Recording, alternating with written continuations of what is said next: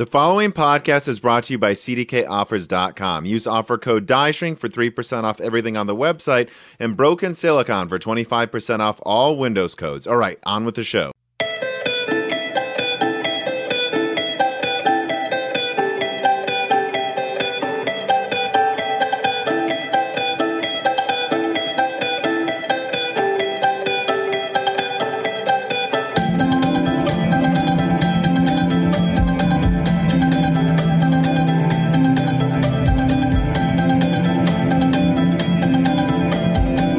And welcome to Broken Silicon, a gaming hardware podcast.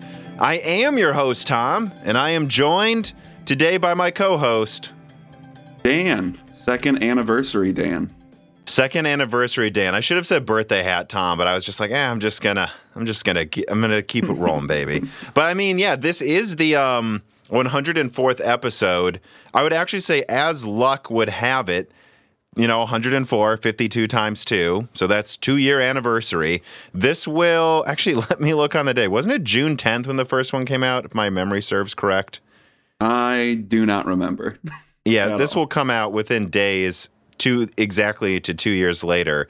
But I said as luck would have it because we never planned for 104 to actually be exactly 2 years, just like we never planned for, as people will remember last year, 52 to be exactly 1 year to the day. That one actually came out to the day, to the number of weeks later. It's just that there were some special episodes with like Hardware Unboxed in 2019 that made up for the fact that it wasn't a weekly podcast for a while, and it just so happened that, wow, everything just balanced out to where we did technically put out one episode a week. I mean, yeah, that the last year showing that it came out to the day shows that the schedule was not actually very consistent for, I don't know, the first bit, not super long, but the first bit of the run. Well, yeah, again, and we started out, God, what was the original plan? We weren't even sure what we would have time to do, nor if it would be popular. So if I remember correctly, the original plan was like once every 3 weeks, kind of. And then I got a guest episode with Good Old Gamer for this episode 2. And then it started to turn into, we think we can do this together every 3 weeks. And I'll try to get a guest in between that. And so it became an episode for like the first few months. It was like an episode every 1.5 weeks. So it would be like it would come out Monday or Tuesday, and then the next week it would come out Thursday or Friday, giving me that extra time. And then over time, I mean, especially when you look at other TechTuber channels that experimented with adding a podcast, our numbers were always decently high, actually, for being something added onto a YouTube channel. And it became clear that this was actually the main piece of content our biggest fans liked. And we found time to do it every other week. And so far we have almost always found a guest we can work in every other week, and it's just, this cadence is just, we stumbled into it, and 2 years later, it's worked out pretty dang well, I think. I mean, yeah, it has, but it has, like, we were able to find the time to do it every 2 weeks. Much more than that is where we've had I think a couple months we did a run where I had like 3 in a row just because of timing of guest episodes. That was a bit difficult, but every 2 weeks is pretty doable, I think. Yeah, and we do have many more big guests coming. Dan, you're aware of the people that I'm talking to. I mean, I don't say them until they're like extra locked in stone for a reason. But because I never want to be we have them coming, and then you hype it up for a month. Never mind. Like you don't want, and I do have backup guests usually in reserve, or people that said, I can generally be free in the next few weeks. And then it's like, this guy had to push it back. Can you come on instead? So I don't lock in stuff until really the day it comes out. But you know that actually the next guest that's almost entirely locked in should be one of the bigger guests we've ever had, someone with experience at multiple of these companies that we talk about every week. And then after that we have, well, I mean, you would agree, Dan. The people I'm talking to coming on, especially one of them, is pretty massive. Which, by the way, that person connect me to again, all these people have handlers for scheduling on a specific week. So can't 100% confirm that guy yet, Dan. But he's, it's sounding likely. It's sounding more likely. I mean, that's pretty damn exciting then.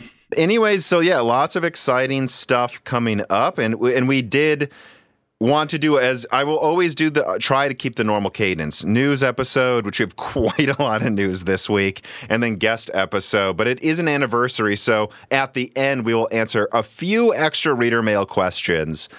Which, remember, you can submit if you support us on Patreon. But I didn't want to do them in the beginning because it's like people come here for the news. So let's get into that. And yeah, so let's go with an opening reader mail here. CDW writes in and he says, I wanted to ask Dan, what was the most exciting leak that Tom told you before the public heard it? I'm trying to think, like... Be careful not to say one that we divulged, right? Yeah, the DG2 one was pretty exciting to me, just because seeing new entrants into the market, like when you told me like you had pictures of Intel's graphics cards, that was exciting because we've been talking about like Intel entering the graphics market since before you were even doing this channel, and it seemed every year it gets a little bit more concrete that they're actually going to enter with discrete graphics cards, and finally there's a picture of something that is at least a predecessor to something that will almost definitely come out at this point, which was super exciting. And then the other one that comes to mind is when you told me about like just a bunch of Intel like code name stuff. Like, I know all that I haven't divulged most of it, right? Yeah. So I won't allude to any more of that, but I would say the DG2 stuff was very exciting to me. Yeah, which on that Intel stuff... Well, we'll get into a little bit of it today, but a lot more coming out. And I think in the next month, I'll probably start divulging a lot more.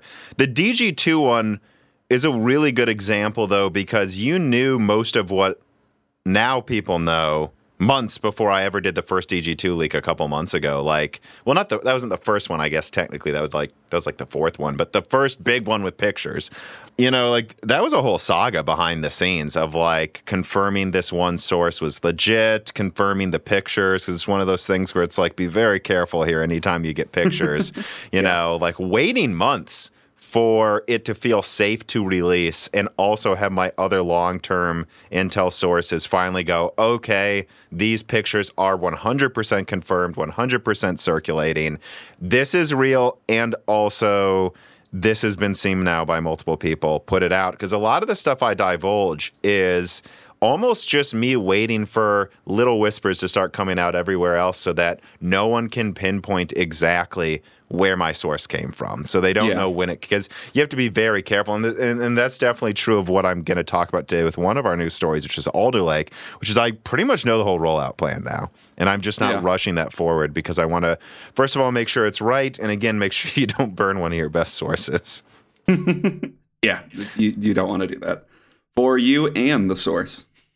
Well, on the subject of DG2, we have one of them for corrections and omissions. So I guess let us now springboard ourselves into what we've done wrong in the past, Dan. QH Freddy writes in, just like you guys can, anytime you think we get something wrong, you support us on Patreon. It says, in Broken Silicon 102, it was noted that the 275-watt TDP figure for the top DG2 card was confirmed by Igor. However, in the article, it is stated the 275-watt for SKU1, on the other hand, could not be verified.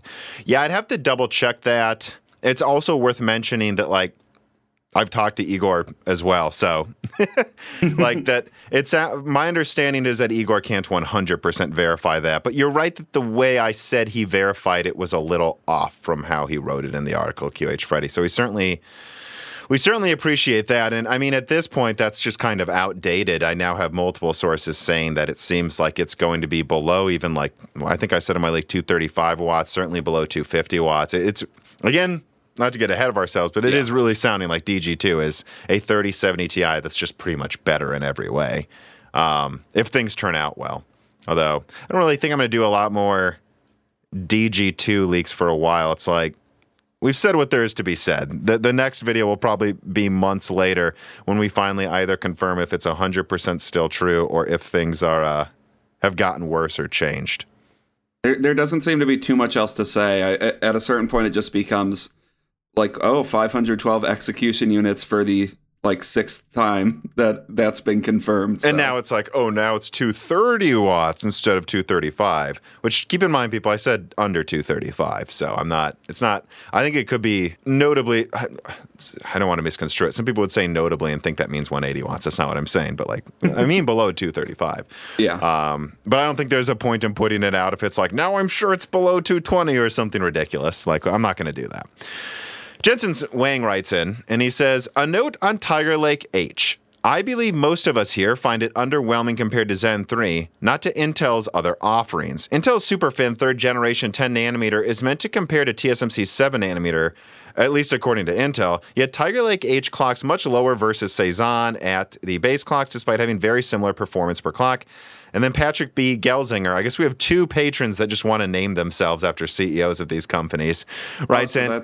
So that's not actually Jensen Wang and Patrick Gelsinger? No, it is not actually. Okay. To my knowledge, I mean, I guess I haven't double-checked, but to my knowledge, it is an assumption they're not the real CEOs that just happen to support us on Patreon. Patrick says, to tack on to Jensen Wang above about Tiger Lake, it does seem it requires around 20 watts more to tackle 20 watts more than Cezanne to achieve the same performance. Harunbox showed this in their review of the i7-11800H. And, I mean, this correction kind of comes from, I believe, the last episode with Jared's Tech, and before, where I said that I'm not quite sure why so many people in the Moore's Law is Dead community are trashing, shall we say, Tiger Lake H. It's like when you say things like, it uses 20 watts more for similar performance, I also go, yep, it's 10 nanometer versus 7, and now at least it has PCIe 4.0. Cezanne does not. It has USB 4. Cezanne does not. In a lot of games, it performs better. I'm not acting like Tiger Lake's better than Cezanne. I certainly don't think that. I just think that when you take Tiger Lake 4-core with good graphics, Tiger Lake H with 8 cores, good gaming CPU performance, and put these next to Cezanne and Lucian, you go, Intel's got a competitive mobile lineup. Not better in every way, and you would certainly be able to make the argument overall AMD's is still, at the very least, more efficient. But Intel's way better than they were, my God, you guys, when it was Ice Lake and I guess in Coffee and Comet Lake versus Renoir.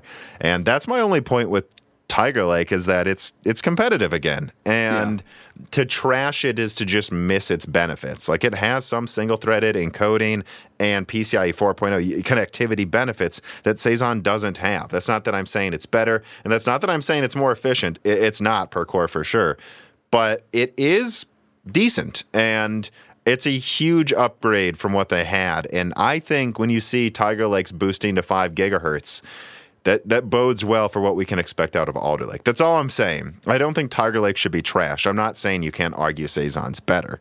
There's a reason to, aside from availability of laptops that have those parts in it, there's a reason to get it over Renoir or in certain contexts.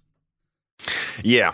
But thanks for writing it, of course. That's what this is for, also just to clear up misconceptions, because I think a lot of times people think I'm more hardcore on a point than I really am.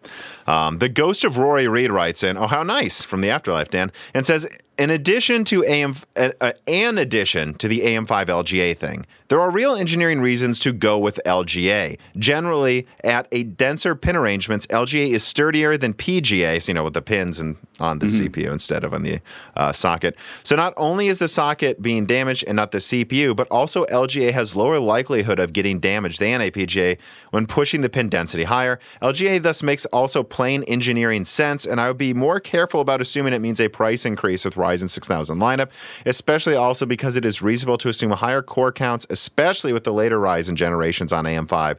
So even if LGA was used to protect increasingly expensive CPUs, it couldn't be not just because of this, but price increases tier for tier, but just in addition to new higher end tiers to make it easier to support 24 cores and higher. So he's referencing something that I brought up multiple times, which is all the way back in the early days of AM4 and Threadripper. They were like, why is Threadripper LGA and why is AM4 not? And AMD's answer was, well, the CPUs are far more expensive than the motherboards with Threadripper and EPYC, so you want to make sure the CPU is less likely to break, and that's not necessarily always true with, AM4. He's saying, well, maybe that was true, but that also in the future that there are a lot of legitimate reasons outside of cost to do LGA on AM5 moving forward that AM4 just didn't need. Yeah, I mean, once you're getting to those higher pin densities, they have to make those pins even thinner. Ridiculous, yeah. Yeah. So and it's even more unreliable and scary to handle. Yeah, I could imagine with almost 2,000 pins, a lot of angry posts on Tom's Hardware or in Reddit about how they broke their shiny new 6900 XT because the pins are weak as hell. Well, and we'll get to this in a later story, but it will be interesting to see Zen 3D, I assume, is on AM4, like how expensive those chips are and how much people's hands are vibrating in nervousness when they put that in the socket. Like, because I'm like, I could easily see, like, if they called it, again, like a 5950 X3D edition, if that thing was like $1,000. And you're just like holding this pins, like, why are you still using pins? Yeah. It's like, because we have to, all right? Because we have to, because we planned for $300 CPUs. And now they're $1,000. Yeah, now they're $1,000 because Intel just, well, I almost said something lewd. Did something off for 10 years. AC666 writes in and says, correction on broken Silicon 103. Jared's text statement on custom PCIe ports. They're actually a standard port called Oculink. So he's talking about for external GPU enclosures. He's like, it was a custom thing. He's like, no, it is a standard. It's called Oculink, and it's used widely in servers for cabled PCIe. However, the downside is that they use a custom pinout on the connectors to lock you down into accessory ecosystems. So it's not like a protocol or solution that's unique to, what was it? Who did that? I think it was it Razer? I think it was Dell. But they make the accessory proprietary because, why not? Then they can sell it to you for more than it's worth. Yeah. All right, let us get into the news. Story number 1, AMD Zen 4 Raphael info leaks all over the place. And I have a write-up here for, what is this, 1, 2, 3, 4, 5, 6 links. Just like Navi 23 leaks 2 weeks ago, this fortnight has been dominated by a set of AMD leaks. However, this new spigot is spewing Zen 4 Raphael sludge.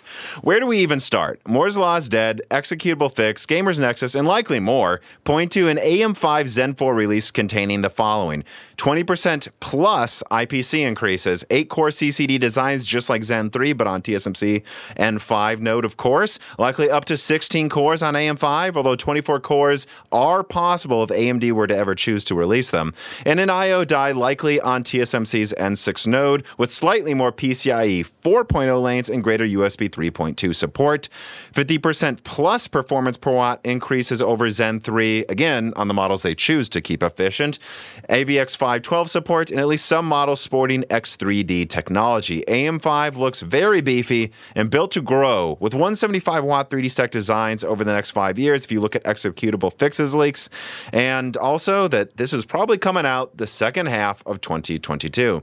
Indeed, although Zen 4 seems to be over a year away, it looks very impressive and almost certainly set to keep the performance crown over Raptor Lake, although Alder Lake still could have a period of gaming dominance. I mean, so yeah, I had my giant leak where I went over everything I could confirm about Zen 4. We have some reader mails for that. Executable fix also put out renders of what the chips should look like, the socket should look like, pins, and more information about the chipset itself. And then also Gamers Nexus has, from what I can confirm by looking at it honestly and just talking to a couple people, that is a very, very old slide on Raphael from Gamers Nexus, and some of the info in it looks outdated, but it is interesting that it also points to up to 16 cores. And I forgot to mention, of course, that they will have integrated graphics on some of Raphael. So that's also interesting.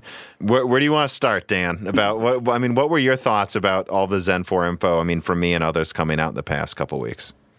I mean, it's looks like a pretty impressive increase in performance. 20% IPC is nothing to... And I say plus. I'm saying that's like the minimum. I could easily be 30% or more. Yeah, 20% is still impressive. We're not at that, seemingly like 5 to 7% Intel was advertising in the past few years.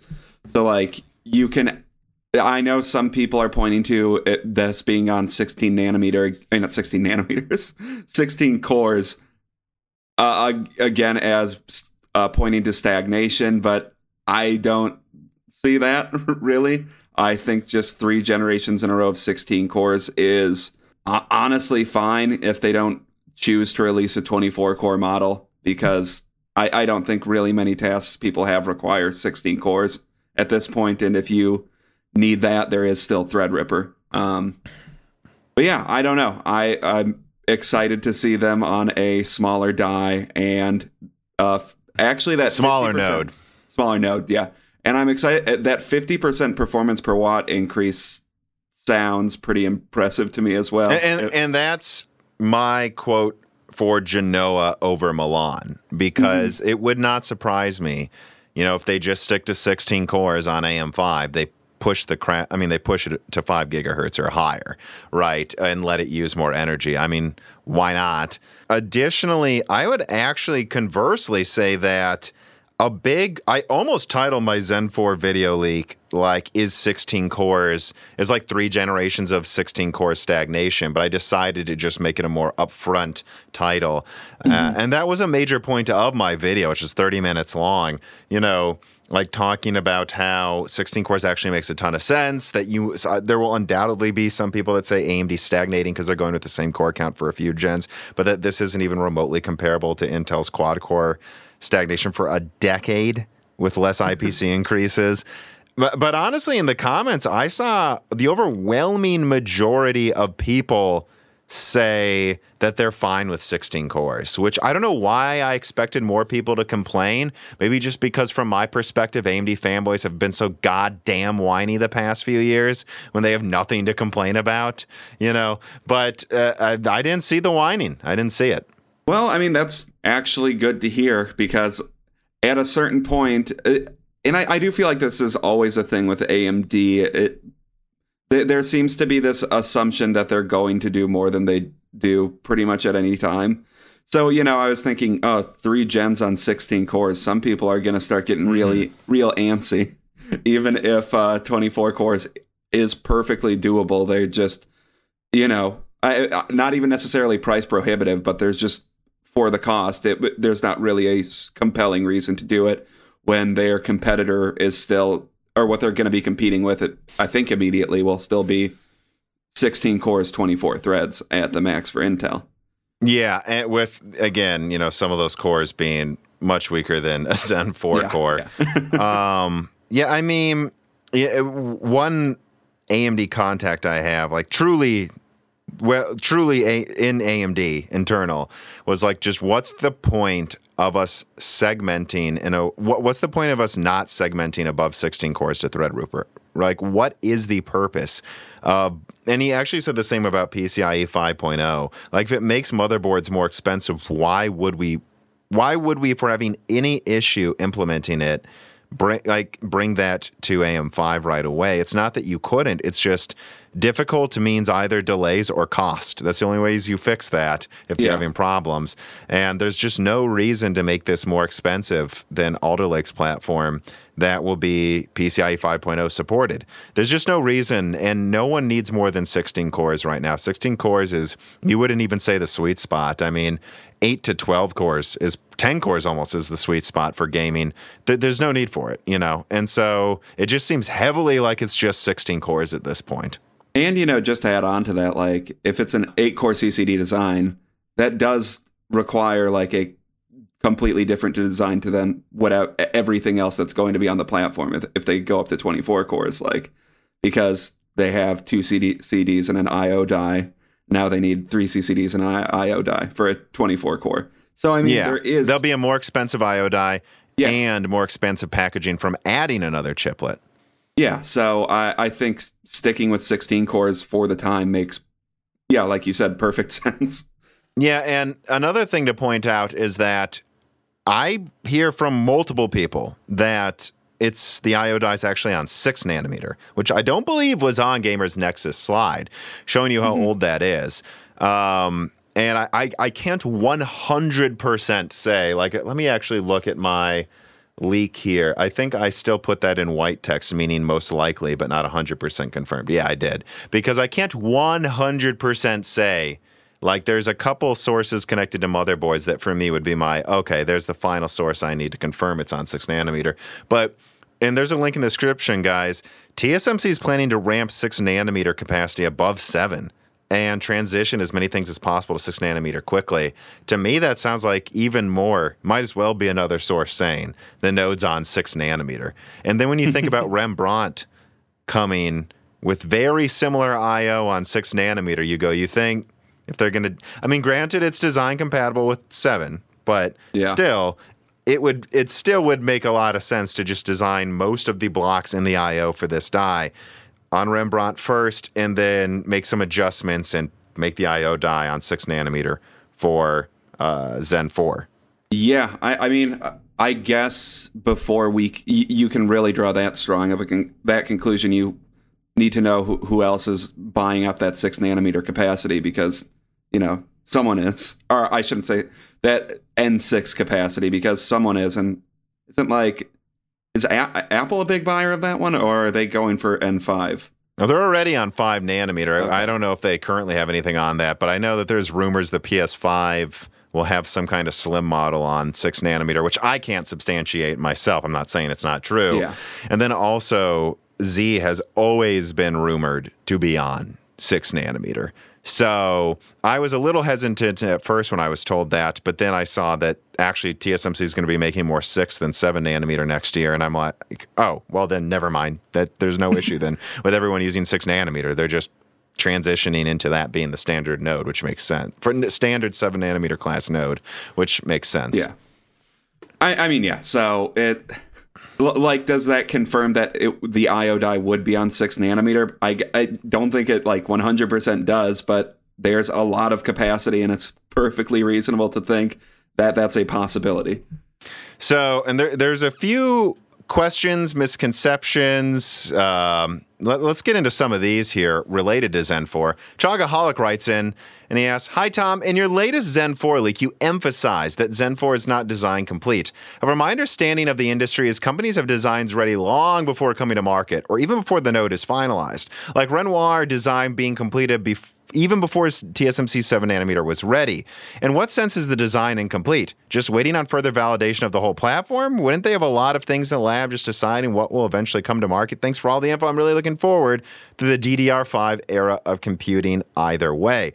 I mean, I would say if you look at Gamers Nexus's slide, which I'm told is a year old, it shows 7 nanometer for the I/O die. Now, we'll see if I'm wrong about it maybe being on 6 nanometer. We'll have to see. But that right there is a difference, guys. And in terms of PCIe 5.0, they were considering putting that on AM5 from the launch, to be clear. They just found that requiring vendors to validate their motherboards to that wasn't really worth it for the first generation.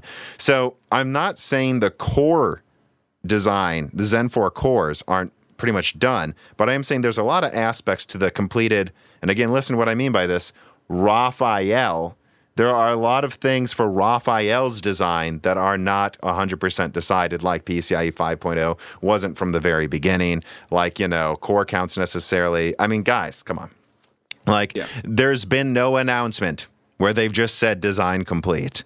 And the cores are almost certainly done, but there's so much more in do we use 6? Do we use 7? Do we need 28 PCIe lanes? That type of stuff can be decided, and other little things and steppings and clock speeds. I mean, RDNA 2 went through a lot of revisions last minute, and actually I think this is something I talked about with Daniel Nenny before, how many final revisions in the silicon there are at the very end and everything, But again, not every facet of Raphael was decided until right about now, guys. And if you think it was, you're wrong. Yeah, Raphael isn't the core design of Zen 4. Zen 4 will be in Raphael, and there's a lot more aspects that will be designed that need to go into Raphael before you actually have a package that can be sold. And there are still other little things they could decide, do we want this much cache, if they use X3D on some of the models, which I assume they will, come on. Ben Cannon writes in, will AMD segment their lineup with the lower-end Ryzen being on 7 nanometer so they can have the 5 nanometer capacity for high-end RDNA 3, Ryzen, EPYC, and Threadripper? I mean, I would say that, and we'll get into Zen 3D soon, you could see AM4 going on for a year or so, just like the previous Threadripper generation did under Zen 2 Threadripper to be a lower cost alternative to people. LGA 1718 AM5 does not look cheap, like even if it will not have PCIe 5.0 as DDR5.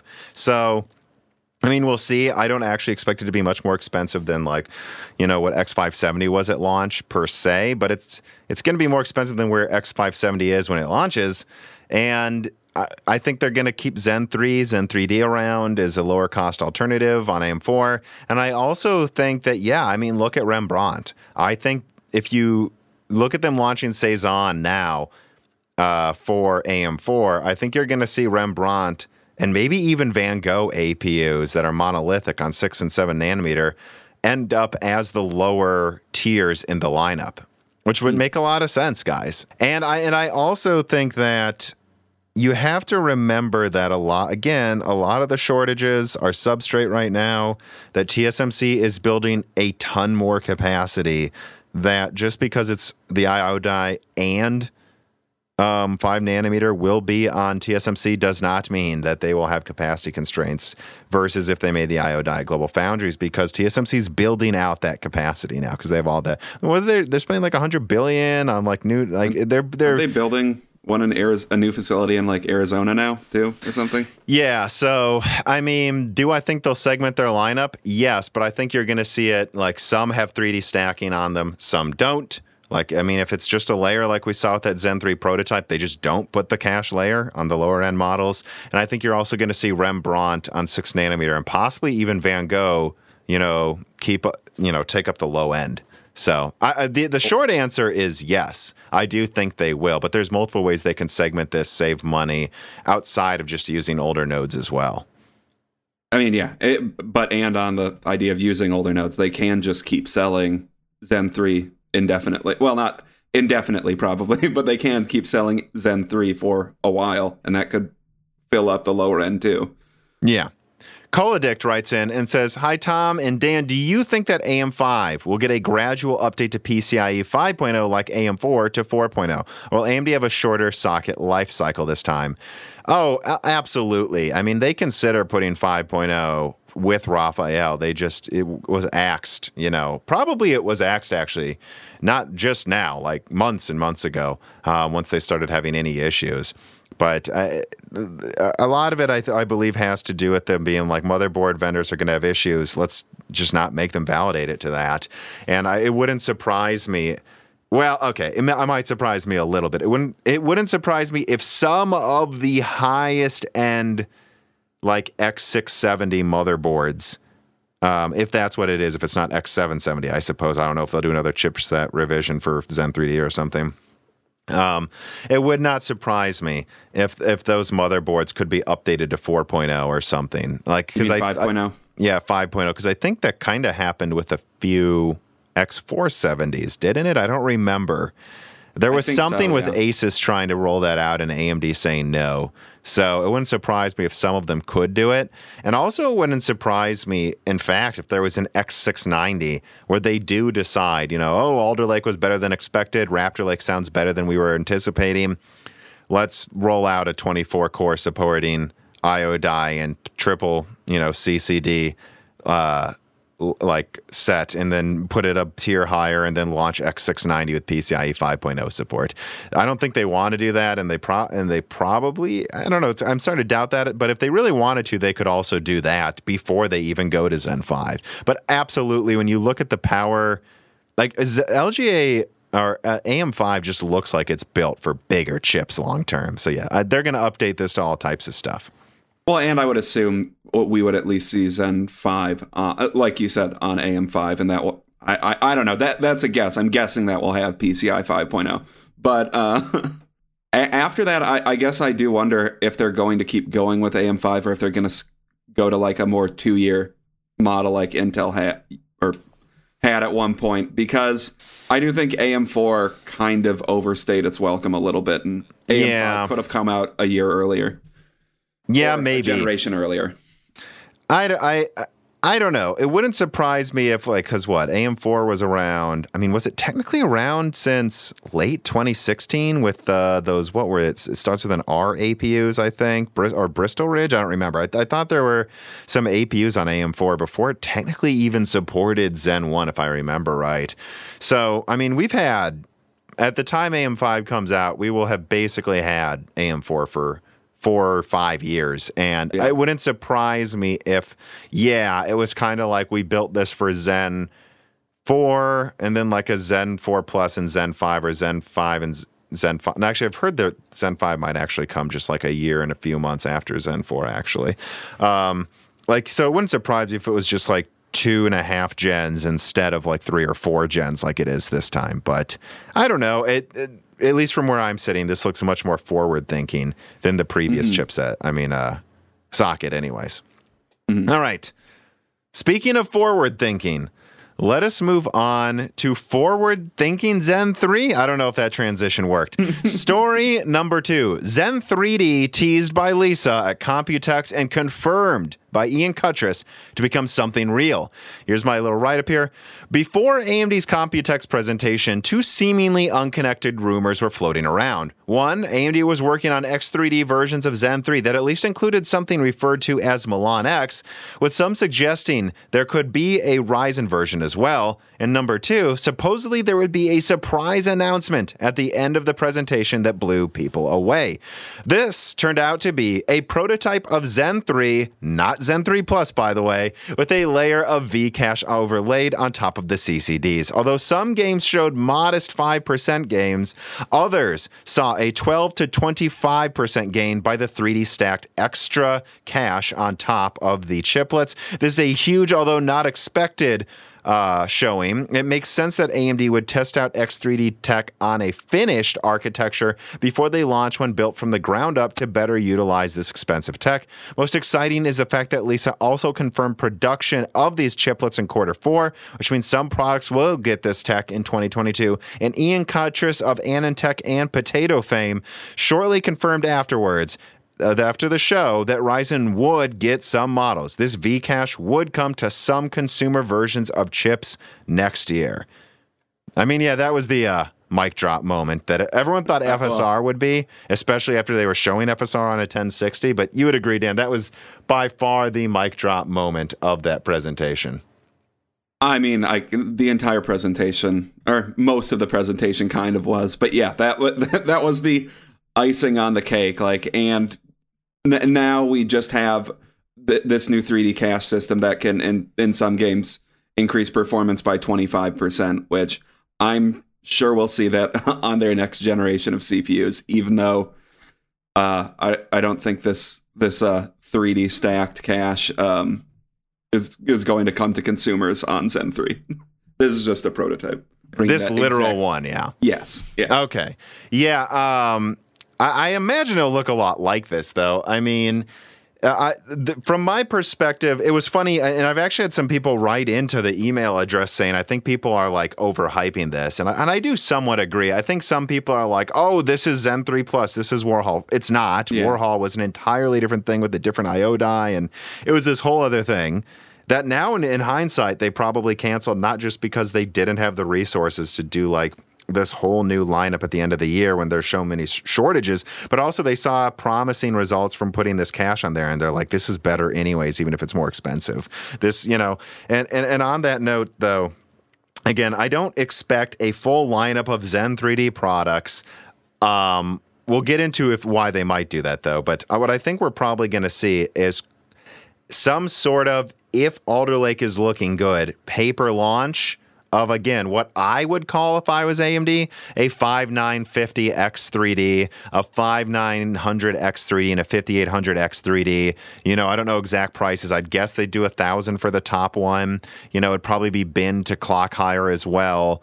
You would also have a 5900 X3D that I would assume they would probably charge like $650 for, $700 for, and then a 5800 X3D that they may get a little competitive with on the price, like $600 to try to price it right next to Alder Lake's top model. Who knows?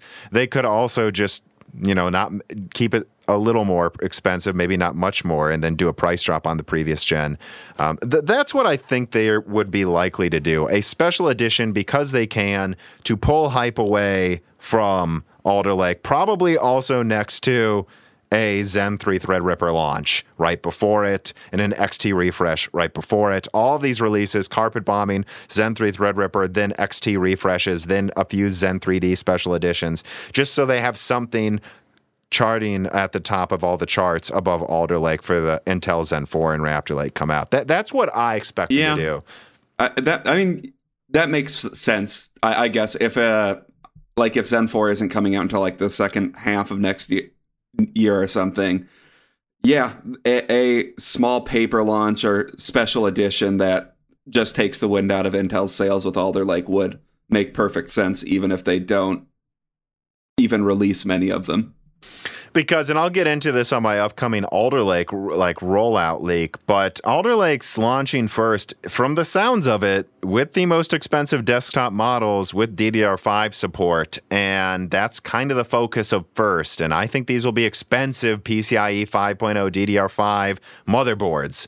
And it would just make, I think, a lot more sense to not worry that much yet, and just say, hey, look, XT refreshes that are almost the same performance that you can just, and if you want the strongest, hey, here's a paper launch of Zen 3D in Q4. Even if you can't buy them yet, here is a paper launch that stays at the top of the charts, keeps like 5-10% above Alder Lake in all gaming benchmarks. And that's what people will use to benchmark their graphics cards still, That's what I would do if I was AMD, especially when I hear that they really are having problems with shortages and don't expect those to be fixed till Q2, that doing a full lineup isn't necessary. And this is what most people would buy anyways, is just normal Zen 3. Again, though, if they really wanted to, let's be clear, they could launch a 6000 series and call it the 6950X, and it's a V cache laden better bin 5950X, and then slot it in at 800, and then slot in at 550 the 12 core with V cache. That would certainly wipe the floor with the similarly priced top Alder Lake CPU, and then also a 6800X, and then they could launch the 6700X, the 8 core. That's basically a rebranded 6800X, and so on and so forth down the product stack. They could certainly do that too if they wanted to. Yeah, this certainly could turn into a Zen 3 Plus-ish stopgap thing if they pushed back Zen 4 at all for some reason too. Exactly. Right. Thank you. And that's also why I would think they would do that. If it's like, oh, it turns out we don't think we'll really have Zen 4 fully ready until late November of 2022, let's actually just do a 6000 launch in January to just have that there before Raptor Lake launches as well. Yeah.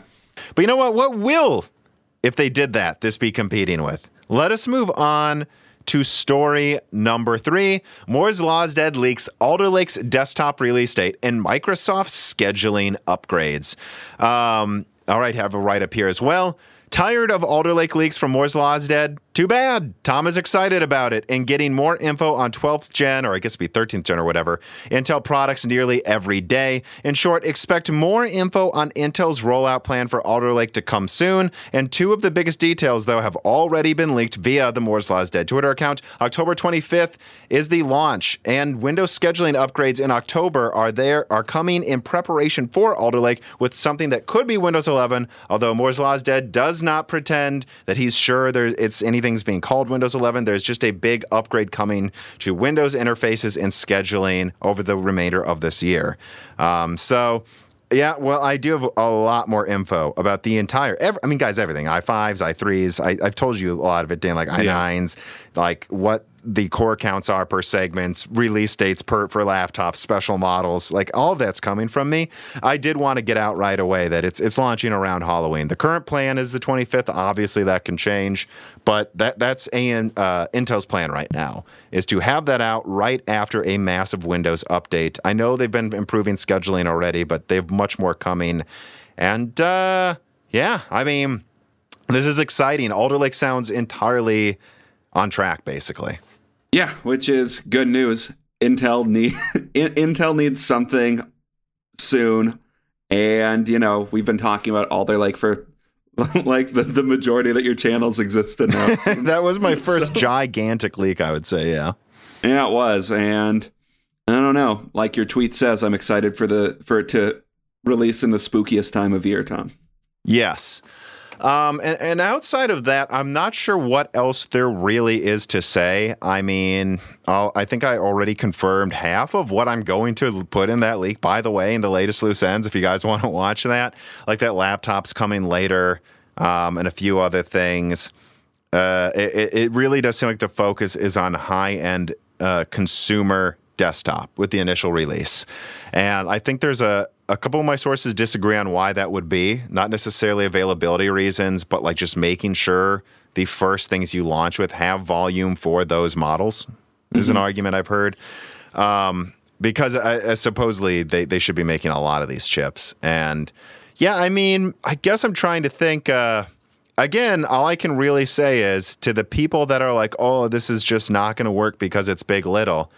Hey, look, maybe we'll have to see, and I certainly expect some issues, but all evidence, everything I can report is that Intel is really gunning for this to be very good, and their confidence is there. And honestly, the segmentation I see for a lot of these models suggests not what a lot of people have suggested, which is, well, it depends how much of the lineup has little cores. Guys, like a lot of it, like with a lot of the models having more little cores than big cores, like a lot more. Like there was one that has one big core and one big core and like 8 or 9 little cores, some weird die or something. Like they're experimenting with substantially more little cores than big cores, or like 2 + 8 situation, like stuff. Guys, they wouldn't be doing this. I mean, that sounds like they're confident they'll be working in the scheduling for having a big little architecture, which, I mean, that's not even the first big little architecture on Windows, really. Like, no, that was Lakefield. That was actually Lakefield, 3D stacked a year ago. Yeah, and I know Lakefield had initial rollout issues, but I think it's mostly been ironed out now. And I guess we'll see, like, when Intel starts publicly talking about it, how confident they seem. But if they have all of these different permutations of big little architecture, my guess is they're fairly confident. Right. And from their perspective, whether it's going to take a lot of work or more than they expected or not, doesn't matter. They believe this is the future of their architectures, having multiple core architectures combined and leveraging that for greater efficiency and performance per watt and performance per die space. This is Intel's betting the farm on this being how they should design their architectures for the next 10 years, guys. So if Alder Lake fails, whatever, this is what all of their upcoming architectures are doing. I think there's also a lot of people they're like, well, it depends if you think of it like an 8-core or like a 16-core, and it depends how many of their upcoming architectures plan to do this. All of them do. This would, this is like, oh, I don't know if HBM will work. And it's like, well, this isn't even like HBM with AMD graphics cards. This is everything looks like it's going to have big little eventually. Yes. So I don't know if it doesn't work. Hopefully they can bail on that architecture design. Then they're planning for a baptism of fire. They're planning to have Alder Lake they're forcing themselves to make it work. Yeah. So, I mean, just keep that in mind to anyone who goes, it's going to be a disaster. If it's a disaster, it could be like the end of the company. So I mean, just make sure you know that that's what you're basically saying you think is going to happen. All right, let me move on. I just wish more people would acknowledge that. Like, I know. You know, like whether it's this or Z or something, also from NVIDIA or AMD, when they're like, I think this architecture is going to be a disaster. And it's like, well, you understand that's all they've got for 2 years. So if it is, they go out of business. Your video shouldn't be, I think this will fail. Your video should be, I think this company's going out of business. Yeah. All right. I'm getting a little off the rails here. This is, I'm getting mad, Dan. All right, let's move on to story number 4. AMD FSR is shown off on schedule at Computex with a June 22nd launch confirmed.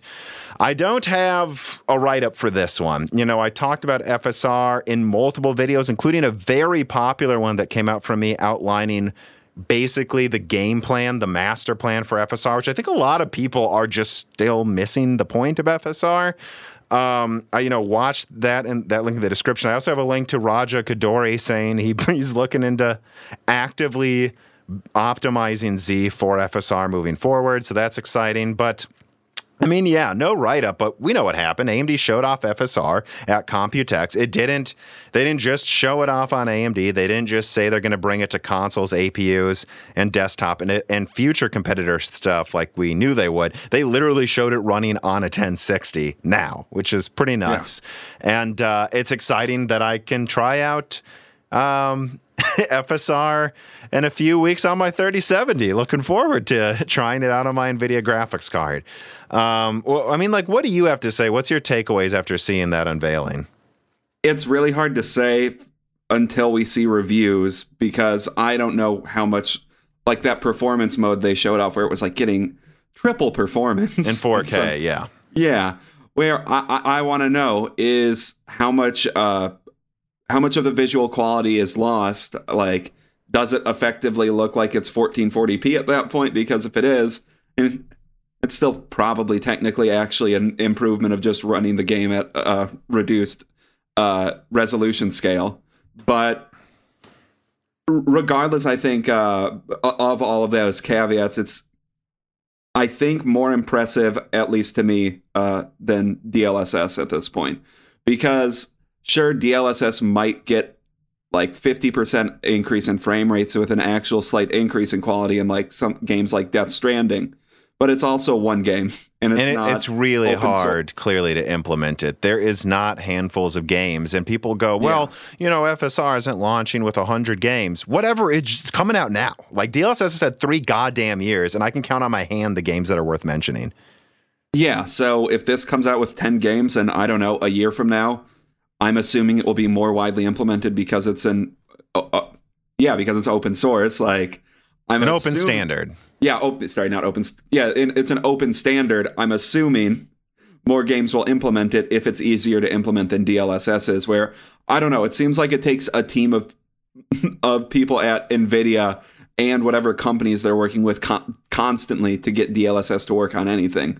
So if this just can be somewhat easily integrated into games, and sure, every game, PlayStation, Xbox, and sure, maybe at its absolute best, DLSS is slightly better than FSR. If FSR is in 600 games as opposed to 20, which one's the more impressive feature? Well, I think that's probably what you're going to see. I think that in the short term, NVIDIA is just going to double down like they did with G-Sync after FreeSync came out.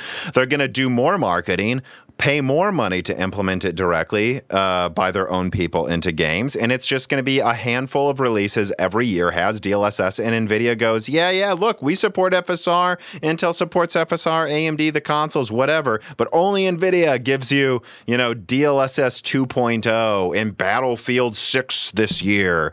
Yeah, I know it also supports FSR, and some people like that more, but only NVIDIA cards can do DLSS because of our Tensor cores. Like, that's what NVIDIA is likely to do. And then this is where I get into the massive misconceptions about FSR. Like, I saw people in the comments on my YouTube channel for my FSR, like, master plan video, people going, oh, why aren't you talking about image quality? I mean, first of all, until we have third-party, like, tests from Hardware Unboxed, frankly, because I thought their DLSS testing was the most accurate, honest, and groundbreaking. I mean, they almost got blacklisted by NVIDIA for doing it. I'm waiting for Hardware Unboxed to do the FSR comparisons. Until we see that, I mean, I'm not going to look at the image quality because it is coming from AMD and they're biased to make themselves look the best. And also it's over like a live stream. So why would I say anything about this compressed video? It's just not worth talking about. But really, guys, I really have to say this. FSR is not the same solution to the image quality boosting problem, you might say. I don't even know if it is a problem, that DLSS is. FSR is not really a DLSS competitor. DLSS will have better image quality than FSR. Duh, I know. That's not the point. The point is FSR triples frame rates. And if what they can do is triple frame rates with the low quality mode, but 4K in low quality FSR looks better than just using the resolution scale down to effectively 1440p. If it looks better than just running the game in 1440p anyways, running a game in 1440p typically only like around doubles your frame rates over running it in 4K. Yeah. You're now tripling it with better image quality than 1440p. That's a huge deal, you know, and that is the point of FSR, making games playable at more playable no matter your hardware. It is not to improve image quality with a small boost in performance, relatively speaking. It is to be better than using resolution scale. That is a fundamentally different idea than what DLSS aims to achieve. Yeah, and you know, I have my caveat at the beginning of my impressions about FSR, and I think that's the most we can say is obviously you have to take you can't talk about the image quality question yet because you saw a compressed AMD live stream. So what I'm waiting for, Hardware Unboxed to talk about it, or the other tech tubers that like Gamers Nexus that would do this type of analysis, because they'll give us the honest breakdown of, you know, how they compare. A huge loss of image quality. If there is, well, then it's not that impressive of a feature. But I don't think they would just release a resolution scaler with extra steps. Because if that's all it is, it's not that impressive of a feature. But I don't think that's all it is. And if it is, though, then, you know, obviously I take this back of it being an impressive feature. But if it looks like 1440p with the better than 1440p with 4K triple frame rates with a low FSR setting, like you said, that's already an impressive feature because it gives you better gameplay than what you had in the past. So it's a good feature regardless then. Right, and I want to get ahead of this, too, because I just know once the comparisons come out, it is not going to look as good as the best DLSS 2.1 implementations. Guys, listen, I know. I never said it was going to look better than DLSS 2. In fact, I think I've always said it won't. Yeah. What I'm saying is that it's going to all be about the performance boost, and no one here is claiming it's going to clean up an image like DLSS does. I just want to get ahead of that because I just can see it coming, it failed because, you know, it doesn't look as good as DLSS 2.0. It's like, no shit, Sherlock, they never said it would. I never said it would. No one ever said it would. It's not trying to look better than native. It's trying to massively boost your frame rates better than turning down the resolution. That's the point. It's really both really surgically attacking high-end 4K gamers who just want to get way higher frame rates while still feeling like they're above 1440p, but then also providing something to keep a usable image for like APU gamers. It's for both of those markets, not just for one. And that is the point. It is not DLSS. And Frank, we've pretty much only been talking about what they called the performance mode, not what we've been calling the low quality mode. We haven't really even talked about the high quality mode where, I don't know, what will the image quality, will there be a noticeable reduction in image quality at all? Visually noticeable for most people, because I think it's going to be noticeable. You know, you're going to like do the pixel counting on Digital Foundry and NX Gamer, and then I expect the high quality version of FSR to not look as good as native and to be somewhat noticeable. But if it's just barely noticeable, like you can't really notice while gaming and it gives you a 50% boost, then it's really only ever trying to somewhat compete with low quality DLSS mode, which let us remember at launch, DLSS looked worse than just turning down the resolution. And DLSS brings input lag. Guys, I can't even use DLSS in Battlefield 5, not because of image quality, but because I can't hit shit anymore because of the horrible input lag. There's multiple games where DLSS ruins the gaming experience with input lag because it just inherently will with how they do it. It like requires machine learning. It uses the tensor cores. Like AMD's solution is also an inherently lower latency thing. So again, before you diss it, that's going to have to be taken into account when they do those comparisons. All right, story number 5. AMD RX 6800M launches. Finally, competition and high-end laptop GPUs. And I'm quoting from TechSpot. Today, we're taking a look at the Radeon RX 6800M, the flagship laptop GPU in the series, which we've had on hand for some time ahead of the official launch. From the get-go, some good news. AMD is being sensible about naming their mobile parts with the M suffix, distinguishing this GPU from its desktop counterparts in the RX 6800 and 6800 XT. And that's an important point because the 6800M is based on Navi 22 silicon, the same GPU die as used in the RX 6700 XT on desktop. In fact, the specification for the 6800M and 6700 XT are very similar. Both feature 40 compute units, 96 megabytes of Infinity Cache, and 12 gigabytes of GDDR6. And one difference is the 6800M's slightly lower game clock of 2300 megahertz, with the memory clock rate of 16 gigabit per second remaining the same. There's also an RX 6700M and 6600M in AMD's lineup, which hopefully we'll be able to evaluate soon. From a competitive competition perspective, AMD is pitting the 6800M up against NVIDIA's top-of-the-line GPUs, the 3080 and 3070 laptop editions. This is a true battle at the high end. In contrast, previous AMD mobile GPUs haven't been powerful enough or efficient enough to match NVIDIA's best offerings, which has left them floundering and largely unused, like last year's 5700M. Yeah, I almost saw that in nothing.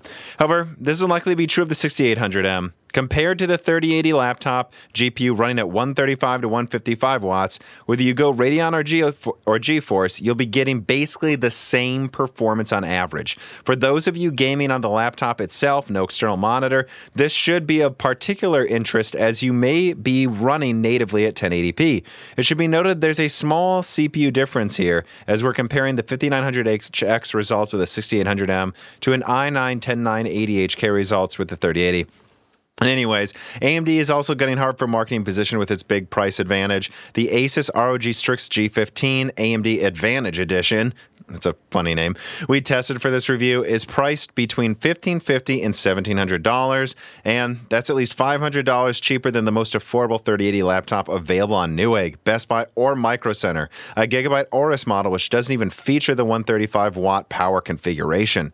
Having competitive performance and more attractive pricing is certainly a winning combination, so we hope to see wide adoption in gaming laptops this time around, as AMD is ticking quite a few boxes with the Radeon 6800M. And that's good because it's funny. Me and Jared's Tech, when he was on last week, did not find these results, but it seemed to be just Asus's implementation in his model just wasn't very good, you know, for whatever reason. Like it had problems getting the full performance out of the included laptop screen versus an external one. And additionally, it had memory with really slow timings, which hurts Cezanne, you know? Yeah. So... yeah, I mean, at the end of the day, though, if properly implemented, it seems like indeed the 6800M is the same performance, depending on the configuration, as a 3080 laptop edition, which is no surprise because this is basically comparing a 3070 to a 6700 XT anyways. Yeah, I mean, it's pretty much, well, not pretty much, it is exactly a 6700 XT with just slightly lower clocks. So I don't know. They are competitive with NVIDIA at the high end, and you know they're at least from TechSpot's review, you can get them for like 25% less than NVIDIA models. So if configured correctly, which that's the whole big thing with laptops, is you kind of don't really have a huge choice in all of your individual parts. You just need to see which one offers the best packet, which package is the best with CPU, RAM, graphics card, SSD, all of that. But if configured well, the 6800M competes with the 3080, and I don't know, that's good for gamers. Also, depending on which of the, 20 different configurations of the 3080 laptop. I also appreciate the simple 3-card lineup to an extent, because the 3080 laptop edition is I don't know. I don't remember how many cards it is, but it's like 8 different configurations or something crazy. Yeah, I mean, a couple things stand out to me looking at 6800M reviews. I lampooned Ampere's efficiency. Everyone knows that. Yeah. And I think a lot of people, me to a certain extent, expected RDNA 2 to blow NVIDIA away in laptop efficiency. It doesn't really seem like that's what's happening. It just seems like maybe a little better depending on which configuration. So I think that's an interesting point. That clearly, if you look at desktop Ampere, it's like what? I don't know. The 3070, I guess, is more efficient than the 2080 Ti, I guess. And certainly the A6000, 5000, 4000 cards are more efficient than their previous gen Quadros. But on desktop in general, especially any model with GDR6X, which is just not really an efficiency boost over GDR6, if anything, the opposite. Like, it doesn't really seem like on desktop Ampere really moved the efficiency game forward at all, whereas RDNA 2 pretty clearly did. Not tons better than Ampere, but notably for most models.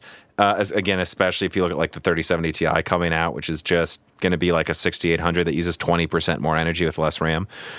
On laptop, though, it really does seem like that 20% efficiency boost over Turing holds true, though, and it doesn't seem like RDNA 2 was this round, this KO in mobile efficiency that a lot of people were expecting. At least that's my one notable to point out here, is like it doesn't really seem like AMD's completely clobbered NVIDIA in mobile efficiency just yet. Like I think a lot of people were expecting.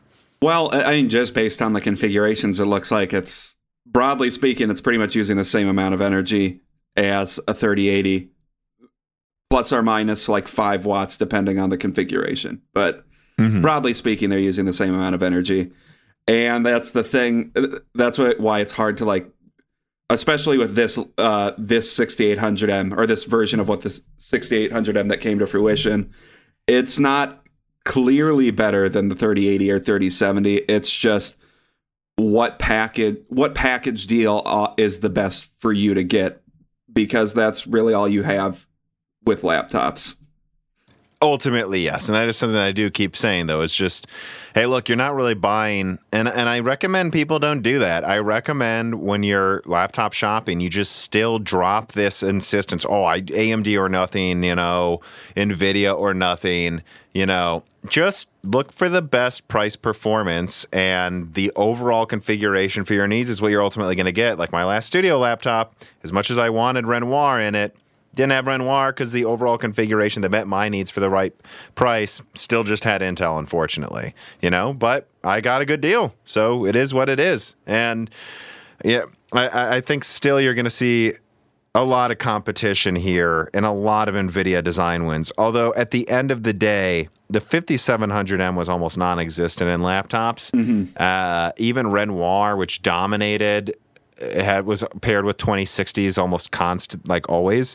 And I think you're going to see a lot more Cezanne plus 6800Ms than we've seen, with like 5700Ms and Renoir before. I think this will be AMD finally taking some decent discrete market share in laptop, although I don't expect it to be this massive clobbering of market share like we've seen Renoir taking so much from Intel lately. Well, and you also have to add in the wrinkle that I think there's going to be a lot more models that offer AMD, and right. Taking of market share is also a matter of, what do OEMs decide to put in their laptops, and how much mind share does NVIDIA have in the laptop space? Like, I don't know what the Venn diagram of laptop gaming enthusiasts and DIY enthusiasts.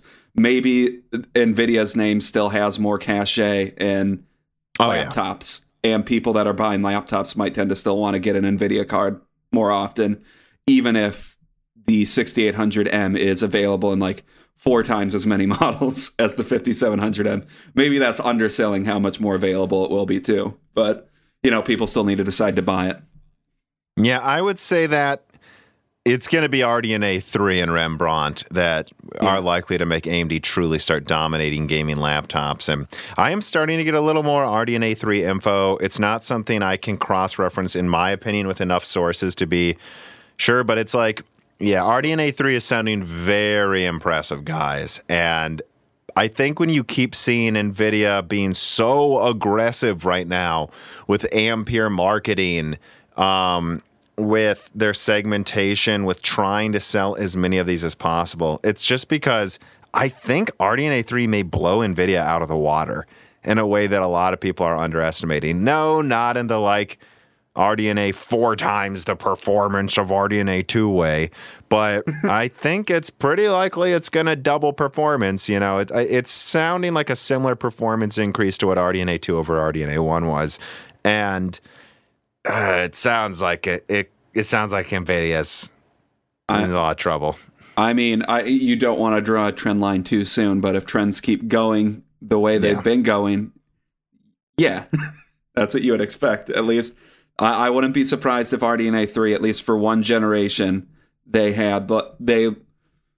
were, I don't want to say completely unambiguously, but semi-unambiguously the performance leader. Yeah, I think there's a decent, I'm not ready to say it yet, but I think there's a decent chance it will be unambiguous in desktop. And I think in laptop, this is where you'd think maybe they do rush out laptop models before desktop even, because if what I'm hearing about RDNA 3 ends up true, or the most, or should I say, if the most optimistic things I'm hearing from people I think are reliable ends up true, then I think it would be logical to say that AMD should get these into laptops as soon as possible, because it's going to be pretty laughable, especially if getting Rembrandt out. Although Alder Lake sounds competitive, so we'll see. Yeah. But anyways. No matter what platform I use for a main benchmarking station, one thing that I always know will be true is that a long-term sponsor of mine, CDK Offers, will most likely be providing the keys.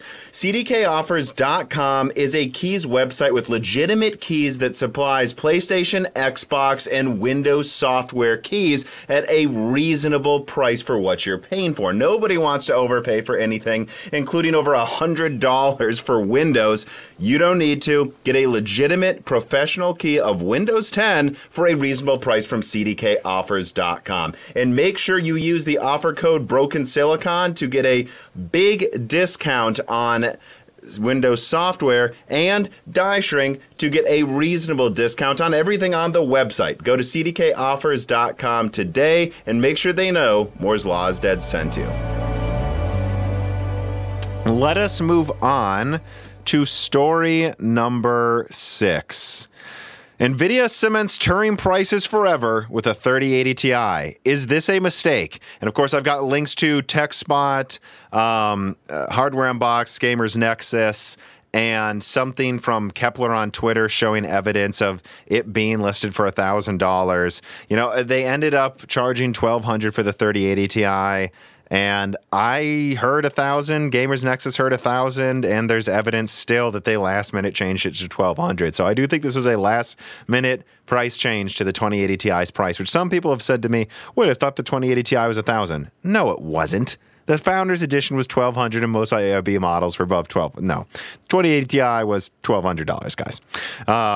But yeah, Dan, I was going to say, I don't remember the MSRP of the 2080 Ti being $1,200. I remember, like, pretty much all discussions, everyone is like, no, it was a $1,200 card. I don't know where this idea. You don't remember it being 1,000? Oh yeah, I don't remember it being 1,000. Sorry, it feels like didn't even in NVIDIA's own marketing call the 2080 Ti $1,200, like with the Ampere reveal.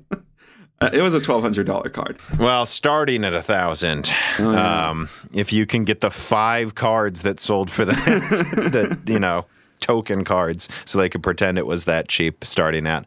But I mean, yeah, I didn't do a write-up. I mean, what is there to say? We knew this would be 9 to 12% stronger. I think I reported 9.5% stronger than the 3080 based on my sources. That's what it is, whatever you want to call it, 9, 10, 11%, whatever. Like, that's where it is. It's a 12 gigabyte 3090 minus like 1% performance. That's what it is.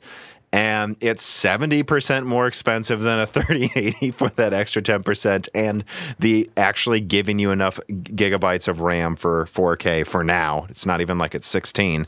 I mean, do you have anything to say about the 3080 Ti? I talked about it a decent amount on my loose ends. I don't know how much more I have to add. I mean, the 3080, the 3080 launched for what? $700, right? MSRP. So you had the functionally same performance across two cards for, what is that? An $800 performance Golf. Now there's an $800 performance Golf price Golf with functionally the same performance in my eyes among three cards. And yeah, the 3080, the 3080 Ti, and the 3090, these are all the same. They're just different VRAM configurations. Yeah, and this one has 2 gigs more RAM. So I guess, I don't know, is 12 gigs of RAM worth $200 more, or is, I don't know, getting 186 frames per second better than getting 100, what would that be? 100 like 74 frames per second, because that's what we're talking about at this point. I don't think I would want to spend $500 more for pretty much the same performance. I guess maybe it will age a little better because of the 2 gigs more RAM, which, that's the thing we've constantly been talking about, is the 10 gigabytes isn't enough RAM for the 3080. But or it's going to hold it back at higher resolutions long term for sure. If they decided to price it for $1,000, maybe there would be more of a discussion to be had. But from where I see it, it's like the 6900 XT is stronger in 1080p and 1440p, slightly weaker in 4K, and has 4 gigs more RAM and is $200 cheaper. If it were the same price as the 6900 XT, maybe there would be a little bit of a discussion to be had on which is better priced. But no, there's nothing to say about the 3080 Ti beyond that, in my opinion. Yeah, and I know someone who has one. Well, I know multiple people that have one, but I was talking to someone recently who has one, and he's like, yeah, anyone who says this thing doesn't get hot or this isn't an issue is just an idiot. Like, this thing is so much hotter than he was like, I think he had a 2080 Ti and a 6700 XT on hand. I'm hoping in about a month we'll see, or a couple of weeks, to do a benchmark between actually maybe an A6000 and a 3080 Ti in one video. That might be fun. And I am actually very curious how different the performance is, probably, as we've talked about, within 10%, like all of these cards, while one uses like 100 watts less energy. But, I mean, I don't know. Yeah, I don't have much else to say except just kind of reiterating something that I said into my loose ends, which was, I see a lot of people like Hardware Unboxed saying NVIDIA fails to read the room. I think NVIDIA just was stupid. Let's stop. Oh, their greed got the better of them. No, their stupidity did. Like they underestimated how bad this would make them look next to AMD showing off all this cool stuff.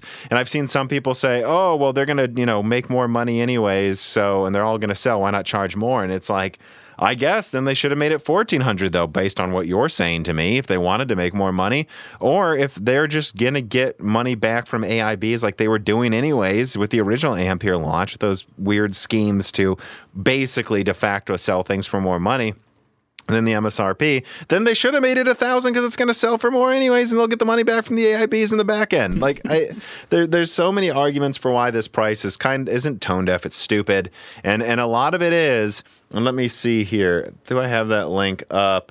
Like, I will put in a link to include that. There's evidence that actually availability truly is getting better, guys. Like, it really is, and. Let me send you the link too, Dan, so you can pull it up. I'll send this over Skype. So here you go.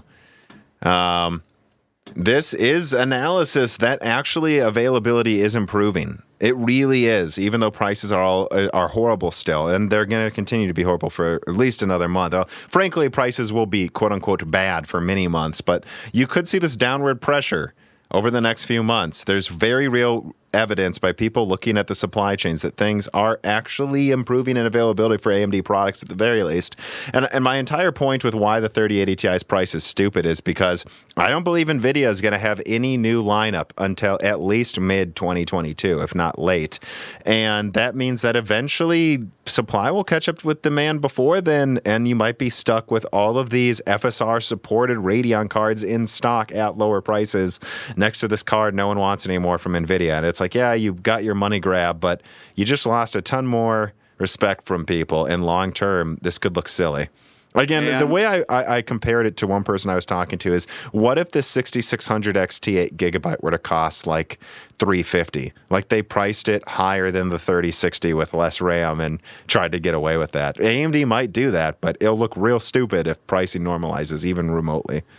Yeah, and at a certain point, like loss of respect from consumers, I do have to wonder when it's just going to start catching up to people. Like with every review of the 3080 Ti, like they were pretty much everyone's impression was this is shit. NVIDIA should not have put this out. Like that is going to catch up to them. The more and more reviewers like just start saying these are bad products that shouldn't have come out.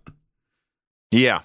And it just does feel different to me, again, than like the 6700 XT was. I mean, it's not stronger than the 6900 XT, and it has less RAM. And now AMD's launching FSR. It's not the same as like the $480 instead of what was probably going to be $430 6700 XT. For me, this would be like, well, it's hard to say because the 6700 XT actually did have more RAM than a 3070, but it would be almost like if AMD priced the 6700 XT at $550 because fuck it.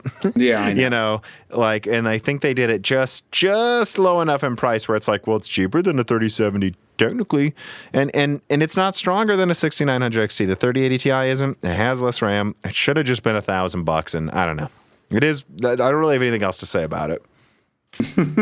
I just looked up the Tom's Hardware review because I was curious what their subtitle was, and it's basically a 3090 with less RAM and a worse cooler.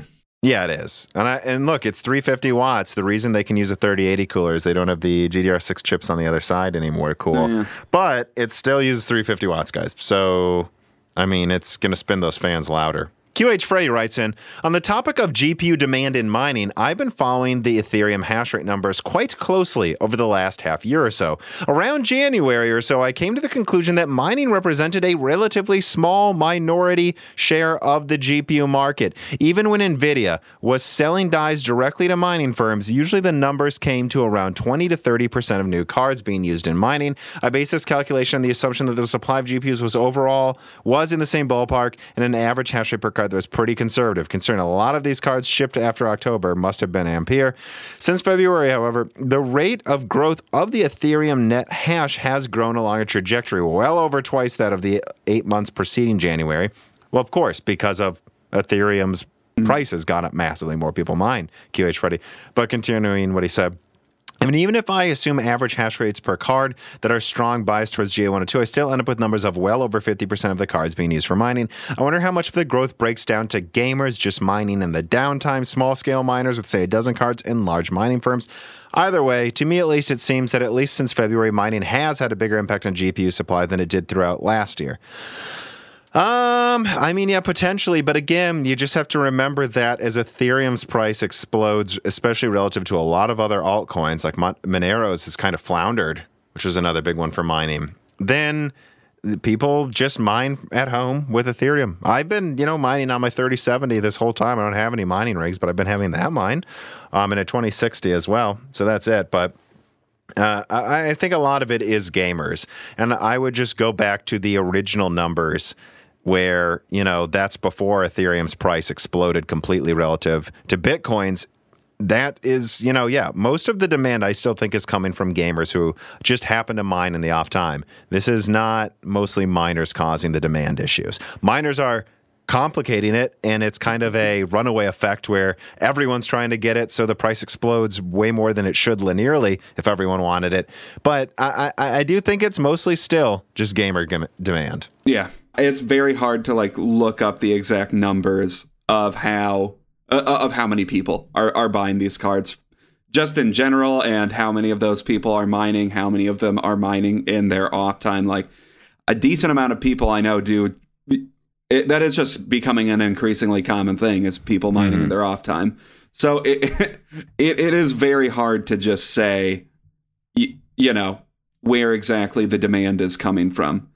Unless the only thing that would really, I think, truly definitively answer that question is if demand truly were way, way higher for like NVIDIA cards with the hash rate limiter on, and they weren't also putting those dies in the mining cards. So, and mining firms weren't breaking the hash rate limiters when they came out. Anyways. Yeah. Which it sounds like they probably already have for these versions, or they will. So if they couldn't do that, those numbers would be interesting to see, but I'm assuming they're going to break them. Yeah. Yeah. All right. Let us move on then to story number 7. ZDG2 performance and die size leaks. A 3070 Ti killer could be coming in Q1 2022. And I have a write-up here. While new GPU release news wasn't entirely interesting in the red and green camps this past fortnight, Intel rumors delivered. On May 28th, Moore's Law's Dead leaked the following about ZDG2. Pictures of the PCB that line up with Igor's BGA packaging leak and pointed to a 330 to 400 millimeter square die size for the 512 execution unit models. Shortly after, Raja confirmed this by literally showing off a 396 millimeter square die on Twitter. Additionally, in his leak, Moore's Law did confirm performance and efficiency are improving in DG2 samples, with TDP targets not below 280 watts, but now below 235 watts, and performance that is exceeding the 3070 Ti in some gaming benchmarks. Additionally, it is still noted to be an encoding monster. Also, in Moore's Law's is Dead's opinion, or I guess I should just say in my opinion, the most exciting news was, and I can't say which components because, but high volumes of components for these cards are being bought up by Intel. And if you reverse engineer the numbers, it points to a large launch of DG2 in Q1 2022, and pricing continues to sound very aggressive. Overall, it is starting to sound much more optimistic from Intel sources than ever before as well, with previous sources who doubted it ever coming out now being excited. And that's what I would say. My most negative sources are happy now. So what do you think that means, guys? I mean, the Raja Kadori tweet, if you had any doubt that DG2 was coming out, like, he tweeted a very subtle picture, Tom, where he wrote 512 EUs on the die, didn't he? Yes. That settles it. It's coming out. And that tweet to me sounds like at least Raja Kadori is confident about it. Yeah, and from what I hear, he wasn't always confident, and there was some chaos in there. Something that, and I did say this in my leak as well, that needs to be emphasized, is that Pat Gelsinger is a large part in a lot of the optimism too, like that Raja just didn't get along with the previous CEO as much, and obviously Murthy and him hated each other. Murthy hated everyone. That guy was just a complete asshole from the sounds of it, but literally everyone says that about him. I'm just being honest. And that with Pat being there, him and Raja get along well. Yes, Raja is kind of a peacocker, but he isn't as much around Pat, and it kind of sounds like it's because he just doesn't feel like he needs to gun for more of the spotlight, because he feels like someone who knows what he's doing is in charge now, and he can just put down his head and work without feeling tempted to go for like a CEO position or more of the spotlight. Just let Pat do his thing because he trusts him, and it just sounds like everyone gets along better now. Everyone's more optimistic, and I'm again, this thing's coming Q1, guys. I could even see a paper launch a little before then, and as much as people make fun of it basically being an Ampere or RDNA 2 graphics card a year after those cards came out, it also sounds like it will most likely be on 6 nanometer. It will be more efficient than the competition, and it might be priced at half the price of the competition. If that's the case, then you can complain about it being, it's a 3070 Ti a year late. Is it? I mean, it's using less energy and costs half as much, so they're making up for it. I would say to assuage those criticisms of the card, something like that does need to come. It does need to be priced aggressively, because if they're essentially releasing the same tech a year later, or equivalent performance tech a year later, even with it, if it's more efficient, if it's the same price, I could see people criticizing it, even though it's like, well, it's still an equivalently good product for, I'm assuming the 3070 Ti isn't going to drop in price that much by the quarter one 2022. So at the end of the day, pricing doesn't even matter that much. But, I think releasing equivalently performant tech later, they're probably going to have to price it aggressively if they want to get into the market easily. QH Freddy writes in, God, he's all over this episode. In your latest DG2 video, you assert that DG2 should be priced aggressively with some example prices which are aggressive relative to the MSRPs of the competition. But should we really assume that is aggressive relative to those MSRPs? Is there a possibility that aggressive pricing from some people you're hearing from only refers to aggressive relative to the ridiculously inflated prices of most GPUs on the street this year? My short answer is no, I don't think so, QH. I mean, I think that you have to remember the substrate shortages should be mostly alleviated by Q2 next year. So that's right after this launches. And Intel's aware of that. And Intel knows that this will be what they have till they launch DG3 Elasti, which I confirm that codename exclusively as well, the next year. This is their lineup. They're not just planning. Intel, it knows this isn't really an Ampere and RDNA 2 competitor so much as a little bit of an Ampere competitor and a lot of bit of an RDNA 3 competitor. And from what I'm hearing about RDNA 3, it certainly wouldn't surprise me if there was like a 7700 XT. I was actually playing around with potential pricing and segmentation the other day for fun.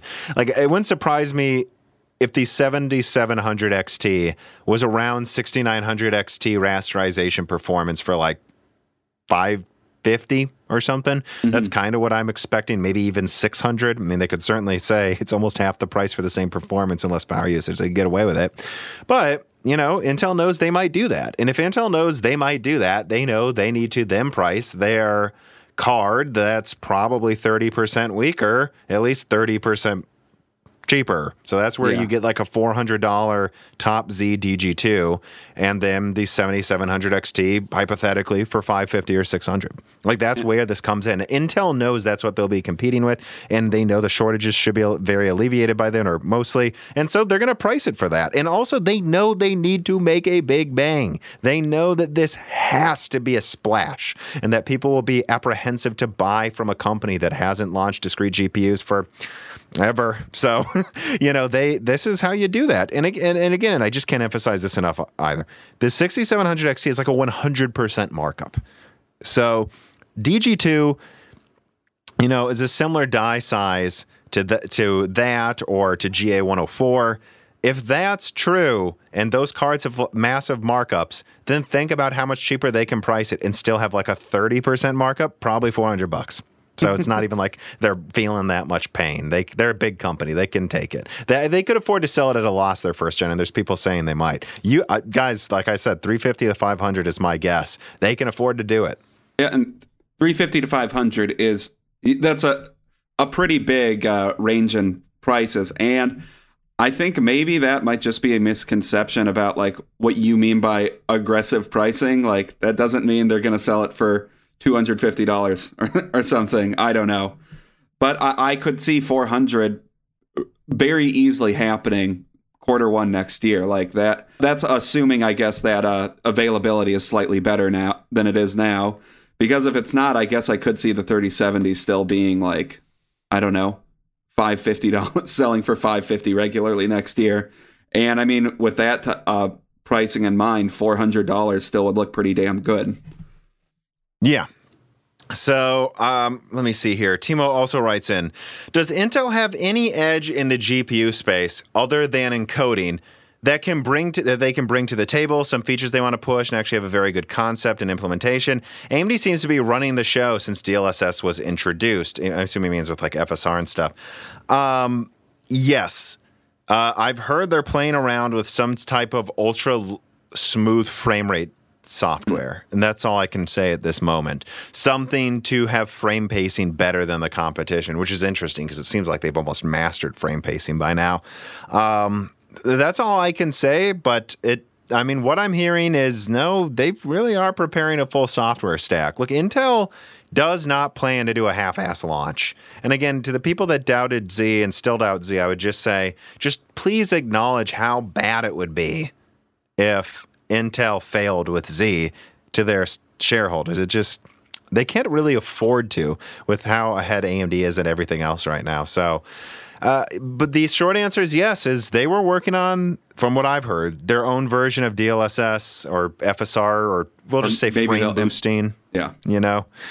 And also they're looking into FSR, and then also some other custom stuff like a smooth frame rate delivery thing. So that and encoding. And like, what else do if they do encoding better, rendering better, if they're as efficient as the competition at competitive prices for the performance, and then they also have extra frame smoothing software, I think that's a pretty good launch product stack. Although I do hear some of this won't be ready at launch. I don't expect the ZSS is what I've heard it called, so Z super sampling or smooth frame delivery thing ready right away. I mean, the only other thing that I guess maybe it's been mentioned before that I don't remember, is there anything you've heard about like ray tracing with Z? Because that would be the one I said that in the leak as well, as it sounds competitive. That's just what I'm going to say. It sounds competitive with RDNA 2 and Ampere. Some people would say, well, they're not the same. Well, I don't know. In some games, RDNA 2 is really impressive in ray tracing, actually. And one source said something to the effect of not quite as good per segment as Ampere, but better than AMD per segment. And people would be good to remember that Intel was not pioneering, but working with the World of Tanks devs to implement ray tracing on Ice Lake. Oh, that's true. They've been working on this, guys. They just haven't had strong graphics cards yet. So I wouldn't rule out that they could be very competitive in ray tracing. I really wouldn't rule it out. Yeah, I mean, that's the last thing.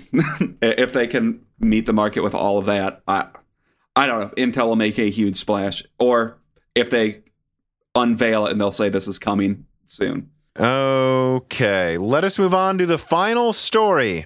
Valve rumored to challenge Nintendo with a Windows 10 gaming handheld, ... with Van Gogh?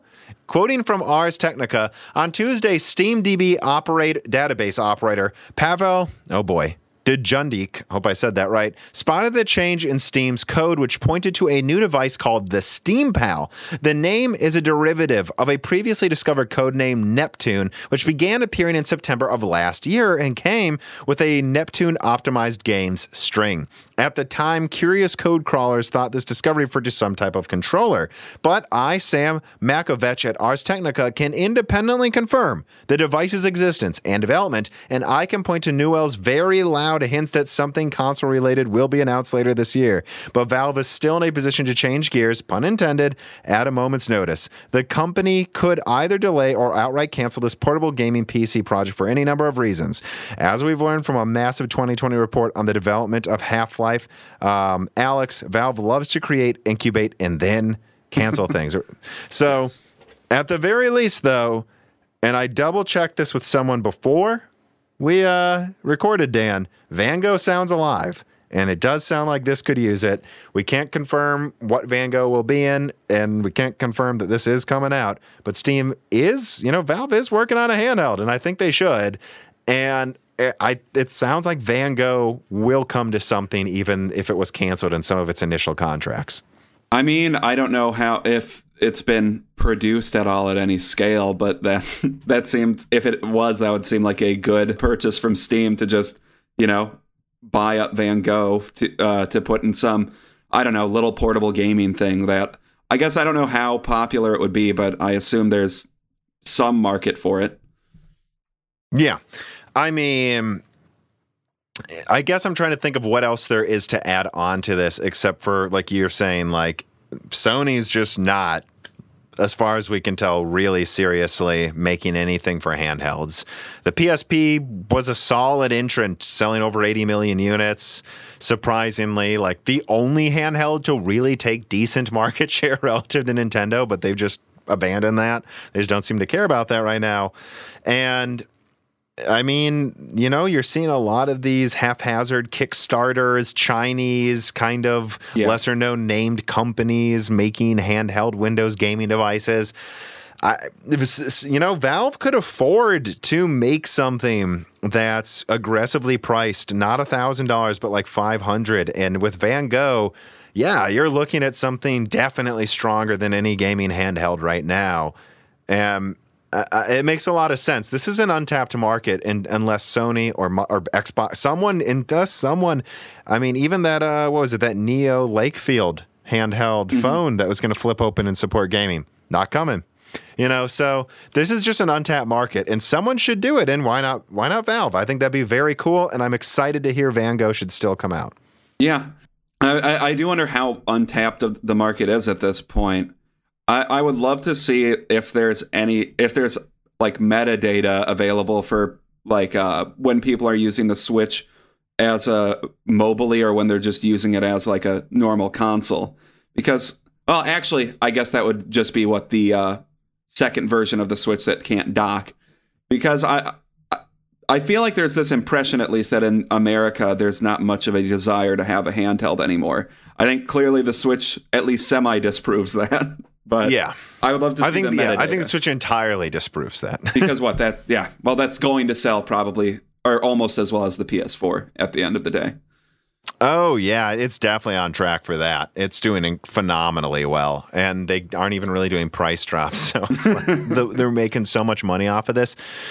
I just don't, I think the people that would say, why doesn't Sony make a Vita 2 or a PSP 2 or whatever the hell they would call it? I would say, well, the problem with the PSP and Vita was it just always felt like some of the exclusives they put on it should have maybe just sold better and come out on the PS3 or 4.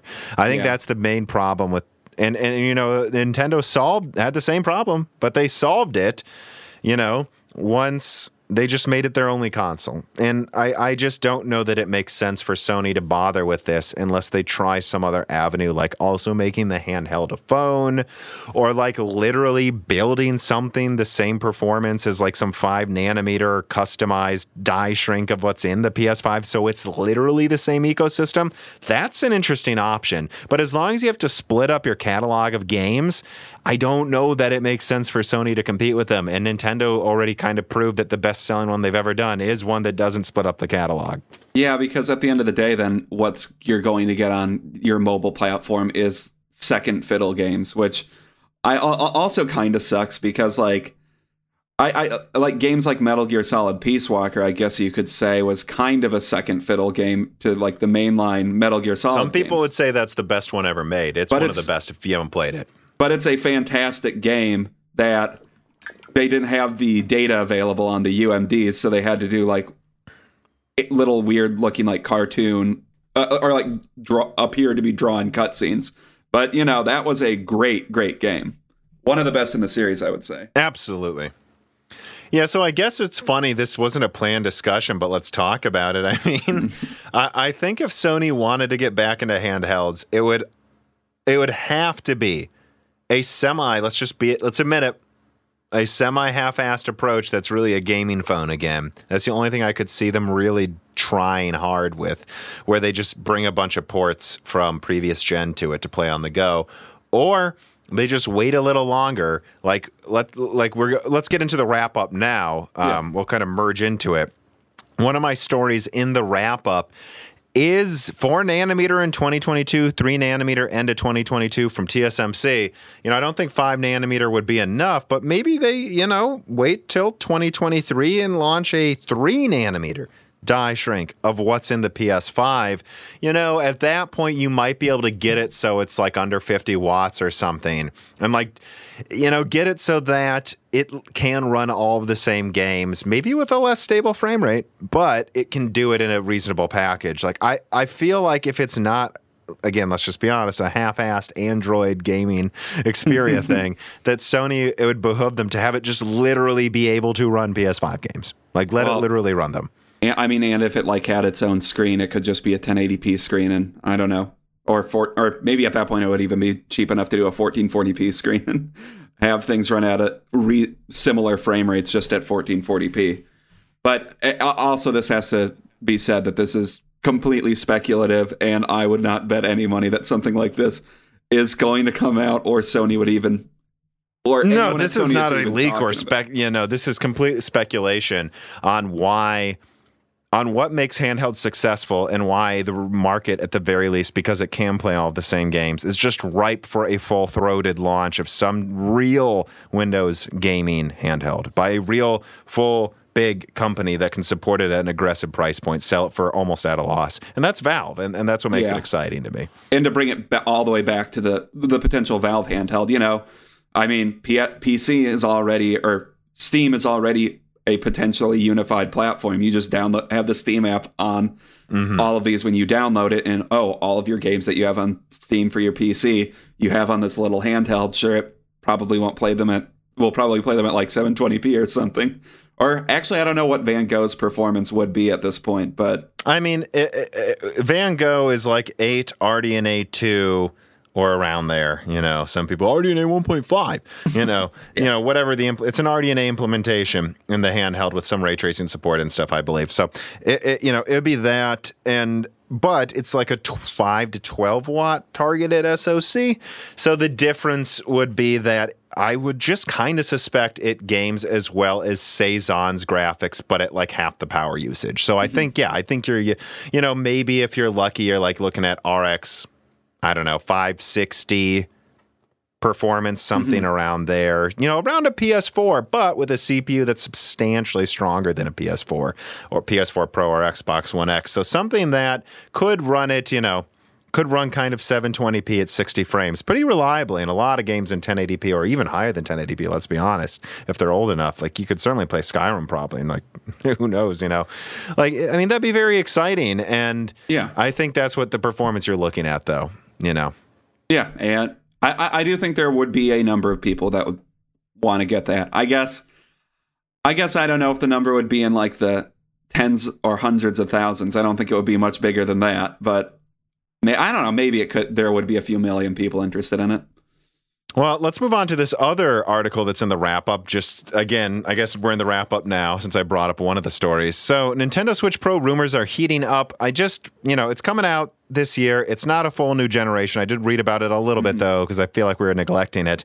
It seems like it's either a overclocked, die-shrunk version or something of... Or just a better bin to overclock. No, there's some changes to the die, it seems, with like 4K output and stuff. So, like an upgraded version of the existing Tegra they have, or it seems like it might be some kind of custom Pascal or even Volta Xavier thing, which is what I was hoping for. Which, you're looking at something 4 or 5 times stronger. It could run some of the newer games, but I don't know. I don't think that rumor's as substantiated. I've seen enough people say, no.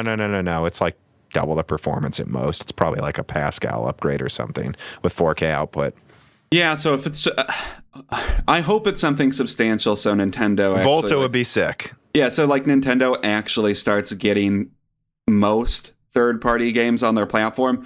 I guess that's also to say if they even want that, because they don't seem to, and their strategy seems to be working fine. So what the hell do I know? But it would be cool to see Nintendo actually try to compete slightly against other consoles that exist right now.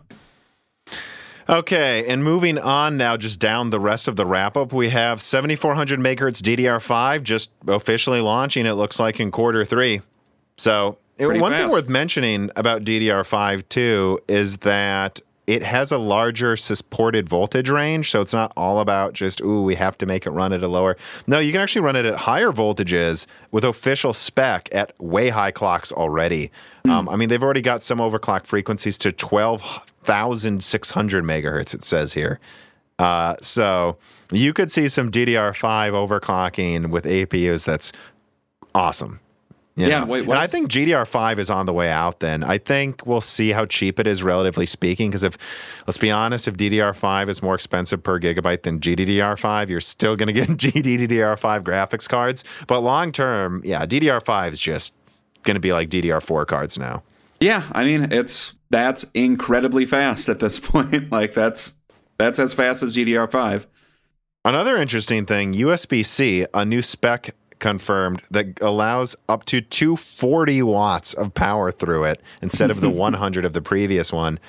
I would just love if every laptop just had a standard USB-C charging and pass through. That would just be, I mean, that's the goal. And I do think that's what we'll probably see within 5 years, but it's going to take a while to standardize on it. I mean, 240 watts, that's where it starts to point to, I would say, like USB-C just taking over as a new standard port just in general almost. That was always the goal. Like, how awesome would it be if everything just used one connector? Again, that's the goal, but I think it's going to take years to get there. It will. Of course, Apple won't support it, damn. No. Also, 6900 XTX pictures for a reference model from AMD Surface again. I wouldn't read into the listed pricing and stuff, but it is interesting that AMD may actually launch a reference 6900 XTX liquid cooled edition.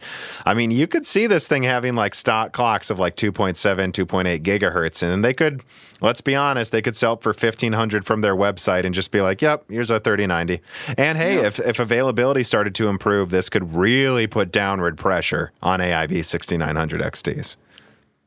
Oh, that's true. I don't have much else to add to that. I would love downward pressure applied to AIBs to reduce their prices. I mean, also we have the Samsung Exynos, which has AMD IP for ray tracing and variable rate shading. That's exciting. And also Battlefield 6 reveal coming in a few days, Dan. Actually coming, what, is it going to be like a day after this video goes live? Well, there you go. Hopefully the trailer is better than the Battlefield 5 reveal trailer. Although based on all indications, I think they realized that they lost a lot of goodwill with their with Battlefield fans with Battlefield 5. So I'm assuming they're going to be trying real hard with Battlefield 6. It seems more and more like this is a modern in gameplay Battlefield, but that it's going to probably take place 10, 20 years in the future. Almost like a Shadowfall combat type game. That sounds cool. Yeah, I mean, it's a lot of people have been asking for a new modern one. A lot of people have been asking, are we ever going to get a sci-fi Battlefield? I think they're going to go in the middle, and I think that's the sweet spot, by the way. I don't want all laser guns. I want, your M4s and AKs and AN94s and, with the newest stuff also in the game as well. But, don't be afraid to put in a lot of VTOLs. Don't be afraid to have like one mission where you do jumps into space or something. Like let's make it fun though. Let's allow for the canon to allow for some interesting maps. What about another modern shooter in the Middle East though, Tom, instead? I think I've seen enough. Enough already, everybody. All right, and the last part of the wrap up is, I'm the one who leaked God of War coming to the PS5 God of War reveal. It's now officially delayed to 2022, which I don't think is very surprising. The surprising part to me is, well, not necessarily surprising, disappointing to any PlayStation fan would be that and it's not just God of War. Sony just announced Gran Turismo God of War are also in addition to Horizon PS4 games as well. And I don't know how much I have to really talk about it, except that that's just so stupid. Yeah, I don't know why there's this whole thing where the last generation needs to continue on indefinitely. But it seems like no matter what move companies... It seems like when a company wants to move on to a new platform or do something at this point, everybody just gets really mad and yells anti-consumer. Like the fact that the most backwards compatible generation of all time, people are screaming, "This is terrible. What have we come to expect?" It's like, this is...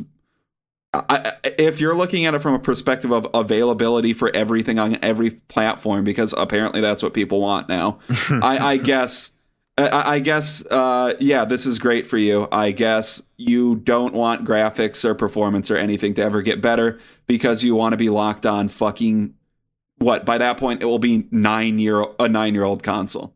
Good. I'm glad that's what we decided we want. Yeah, and I guess there'd be some people who would say I should point out, hey, look, I also think it's dumb that the new Halo supposedly will be on Xbox One. That's stupid. I've never liked that. Let's move on to a new generation. And also for PC gaming, can developers just please move on so that, Resident Evil 8 that loads in under 2 seconds on the PS5 can not have long hallways needlessly clearly in a few sections so the PS4, Xbox versions can load.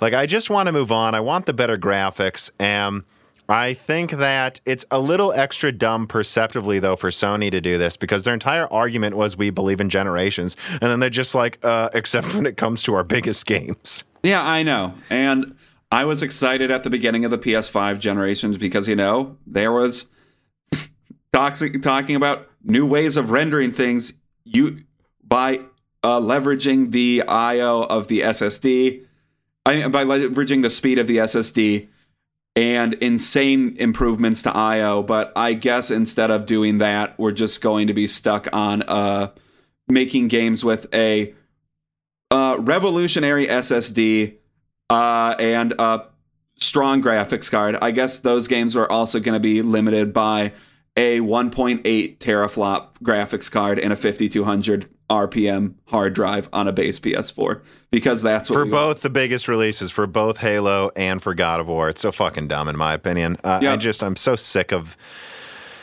I want.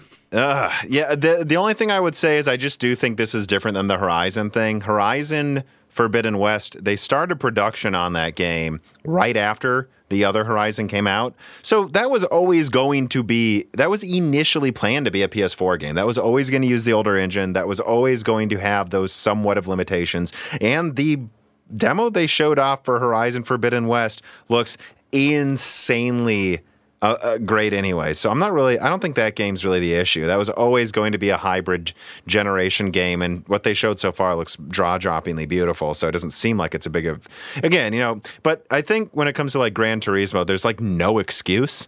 Like, how often do they even release a Gran Turismo game? Isn't it every 2 fucking decades at this point? I mean, they take so freaking long to release these games. It's like, dude, this is going to be your Gran Turismo for the entire generation, most likely. Just put it on the new one. And God of War had a lot of loading areas clearly on PS4, and it will again because of this. It's just not the same as Horizon. Horizon, I actually almost give a pass because it is an established series that was started early. But these don't get passes. This is stupid. Yeah, and there's always a year. There's always like that year transition, cross-generation year. And we're still in that. But now both major companies are making the argument that no, the cross-generation era should go 2, maybe even 3 years into the generation. Yeah. Like, this is dumb. And yeah, I know Ratchet and Clank. I know there's, Metal Gear Solid remakes, probably not on PS4, although would it surprise you anymore if it was? It wouldn't surprise me, I guess. Yada, yada, yada. And you can certainly also bring up that Battlefield 6 is supposedly going to be on PS4 and Xbox One. I don't know how the hell they'll fit that on there. I love what they've said so far. We're going to bring a next-gen gaming experience to last-gen. Well, then you're not, so... like supposedly you're expanding player counts and doing crazy stuff possibly even with outer space. I don't know how you're gonna really fully realize that unless the maps on the last gen just suck, which again I kind of hope they do. Like, don't support hard drives. I don't know. Again, same thing with Battlefield 6. I'm not just hating on Sony. I think it's dumb for whenever these companies do it, but it's extra dumb because Sony's the one who made a big deal about generations, and they just come on. I mean, come on. We drank your Kool-Aid, Mark Cerny, and now you're just acting like a dipshit. Yeah. But wasn't his decision, I'm sure. Jensen Wang writes in, would you bet $50 that an NVIDIA-designed SoC is in the Switch Pro? Yeah. Yeah. I don't know that I bet $100,000. I wouldn't bet all of my money. I wouldn't bet my house's mortgage on it, but yeah, I would. Wouldn't you, Dan? I feel like it is. Hey, and if I'm wrong, I'm wrong, but I mean, like literally without even looking it up, I just feel like it is. All right, that is all of the stories, all of the wrap-up stories, and this is, I think, because of the insane announcements of Computex and the fact that it's the anniversary episode, this is going to be a rather rotund episode, shall we say. I don't think it's a very bloated one, though. If anything, I think we've moved very fast with how much we've had to cover. Showing how much better at this we are than the previous two. I mean, my God, the difference we've gotten better. And again, if you listen to the first Broken Silicon, let me just say this again. Like, I actually think it aged quite well with what we talk about, what we say, and how we sound. It's just when people complain about me cutting you off in that, I want to be clear. Not that I didn't sometimes, but half of those were, I clearly mismatched the audio files for a couple of parts for 1 second. And I apologize. So, like, if you want a difference in competency, listen to this episode and listen to the first one, because there is just a massive difference. We've been at it for 2 years. I'm not very good at talking, I don't think. I've gotten better, though. I don't know, Dan. I don't know. You don't know. Okay, so let's get into, we have some final reader mails as always, and then we have some bonus reader mails that we requested since it is the anniversary episode. I'll give you a little bit of extra, but again, it's going to be at the end because we don't want to waste people's time that just want a normal episode. But CW writes in, hello, Tom and guest co-host. It's Dan, CW. I'm curious if smaller scale miners would invest in an off-grid solution for poorly priced electric regions. According to the Pew Research Center in a 2019 study, there are 4 in 10 homeowners that have seriously considered installing solar panels for their homes. I'm always considering it myself. With a growing interest of renewable energy for people's homes, do you believe that there will be much interest in having green crypto mining rigs? Well, there already is for large-scale miners in the U.S. and Europe. I mean, a lot of it is in Iceland because there's renewable, the molten energy there. Geothermal energy there, and it's, of course, cold, so that's nice. And land's cheap, so they could just build a giant warehouse for nothing, I was going to say, I think they would still be better off, though, building in a low energy cost region if that's permissible, obviously, because, solar energy isn't 100% reliable. So you can be kind of off the grid with solar, but you can't be completely off the grid with solar. Well, that's actually not entirely true. Oh. From what I've heard recently reading around, miners really do just care about the price of energy. Number one, some of them, then number 2 will care about if it's green. And then number 3 is reliability, because they'll have backup generators and stuff. And if it goes out for an hour, they don't care. If my energy goes out for an hour every day here, I care. They mostly just care about dollar per hour. They can put up with a reboot once a day if it means the energy's half as expensive. And that's what they put up with a lot of these mining locations they go to, by the way.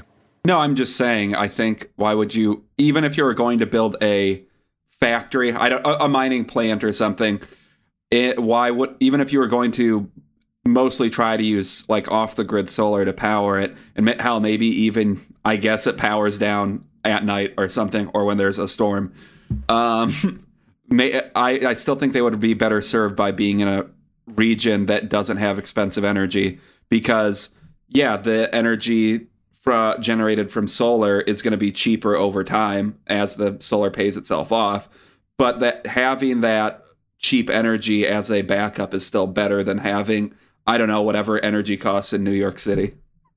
Yeah, and in other words, to answer CW's question here, the fact that large mining firms care about this, I think it's just always both. I think a lot of people of our generation and younger, millennials and younger, do care about green energy. We do. Let's just say it. We do. Yeah. It's not a stereotype, really. And it's that, and also the backup energy. Like, if I get solar panels, it's not, let's be honest, guys, to save the earth so much as to make sure I get cheaper energy, and if the power goes out, I have energy. That's the main reason I would do it. It's nice to feel like you're helping the environment, but there's the selfish reason always there. And I think moving forward as crypto becomes more mainstream, it's logical that people will do that for their own homes, especially when you can heat your house with it and get, during the fall and stuff. So Bullethead writes in, with the GPU market being trash for the foreseeable future and big 27 plus inch 4K 60 panels creeping into the sub $300 range, frankly, Bullethead, they were there years ago. They just weren't as nice as the ones we have now. What's some advice on when to time a monitor upgrade? Is it better to take advantage of a deal on a monitor as close to when a GPU drops, even if you can't guarantee you can get a GPU with the horsepower to use it to its max potential? Or is it better to get the GPU first and worry about the monitor later? This is an easy answer. I want to go first on this, Dan. It's always just 2 separate purchases for me. It's always 2 separate purchases. Like, that's a monitor I want. My old one broke, or this level of for frame rate and resolution combination that I've been looking for a while. Like for me, it was 4K 120 with some HDR capabilities that finally hit like sub 900. And the second it did, and it was a reliable brand that got good, like really good color accuracy. And you've seen my Concept D. I think you said, it's obviously not OLED, but it is impressively good looking. Like, that's when I got it. I didn't time it around any GPU release. I got it when I still had, a Radeon 7. And look, I used it with most of my games. Like, I could run Battlefield 1 in 4K above 100 with a Radeon 7. Wasn't hard at all. And I could play a lot of the games we play on there, like Deep Rock Galactic at 4K or 1800p, at least 100 or so. Most of the games I played, I could run above 1440p, well above 1440p, at above 90 frames a second. It's just never been about timing it. I've never gotten a monitor with a graphics card in my life. I've never thought of it that way. It's I want this and then I want that. Two different things. Yeah, and to add to that, I would just say if, to an extent, they still are separate purchases, but I would say, they are separate purchases, but if you're not able to, if you're not able to fully leverage your graphics card because of like your monitor holding it back, or mostly leverage it, it might be time to think about upgrading your monitor, which is kind of where I'm at now, and I'm looking to upgrade my monitor. Which, it's not to say that they're unconnected. They are connected. You had a Vega 56, and you were using which was a very nice upgrade I've heard for you. Really the biggest upgrade in graphics for you. You've had that 4K 60 monitor since you had a 7950. Yeah. Which is funny to think about. I think you would agree the biggest upgrade for running 4K for you is actually the 390, right? Like by far. Yeah. 390, I could just do it. Vega 56, I could do it with some ease. Although when I got the 6700 XT, Vega 56 was starting to show its age a little bit in that regard. I mean, if I did resolution scaling, I could generally hit 4K 60 with like 70% resolution scale or something. But 390 might be it, yeah. Yeah, but in other words, though, there's a connection, and now that you have a 6700 XT, thanks to the connections I have, Dan. Yeah. But you're part of the Moore's Law's Dead crew, so we should say we have.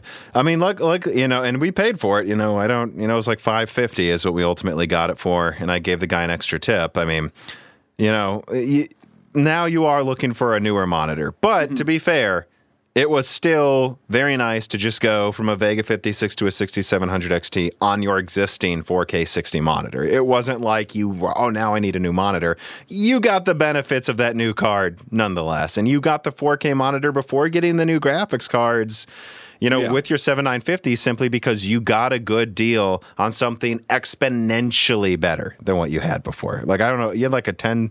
What the hell did you have? 1080p Vizio. Yeah, it was a crappy old LED, like massive ghosting 1080p 60 TV is what you were using. All right. So I think we answered that question, though. Moving on to Timo here. Question, update, request of VRAM situation in 2021. I remember GDR6 was talked in podcasts a couple years ago, too close to being $1 to $2 at some price point. Is this the actual pricing situation now?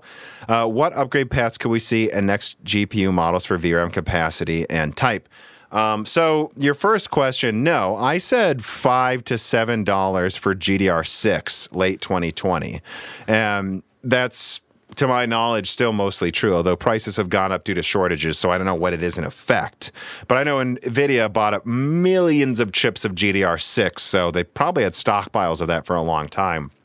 I mean, I think GDR6X was like $7 at most per gigabyte, GDR6, $6-ish, and then GDR5, $5, or, not that much less, guys, for how much less bandwidth it is, to be honest.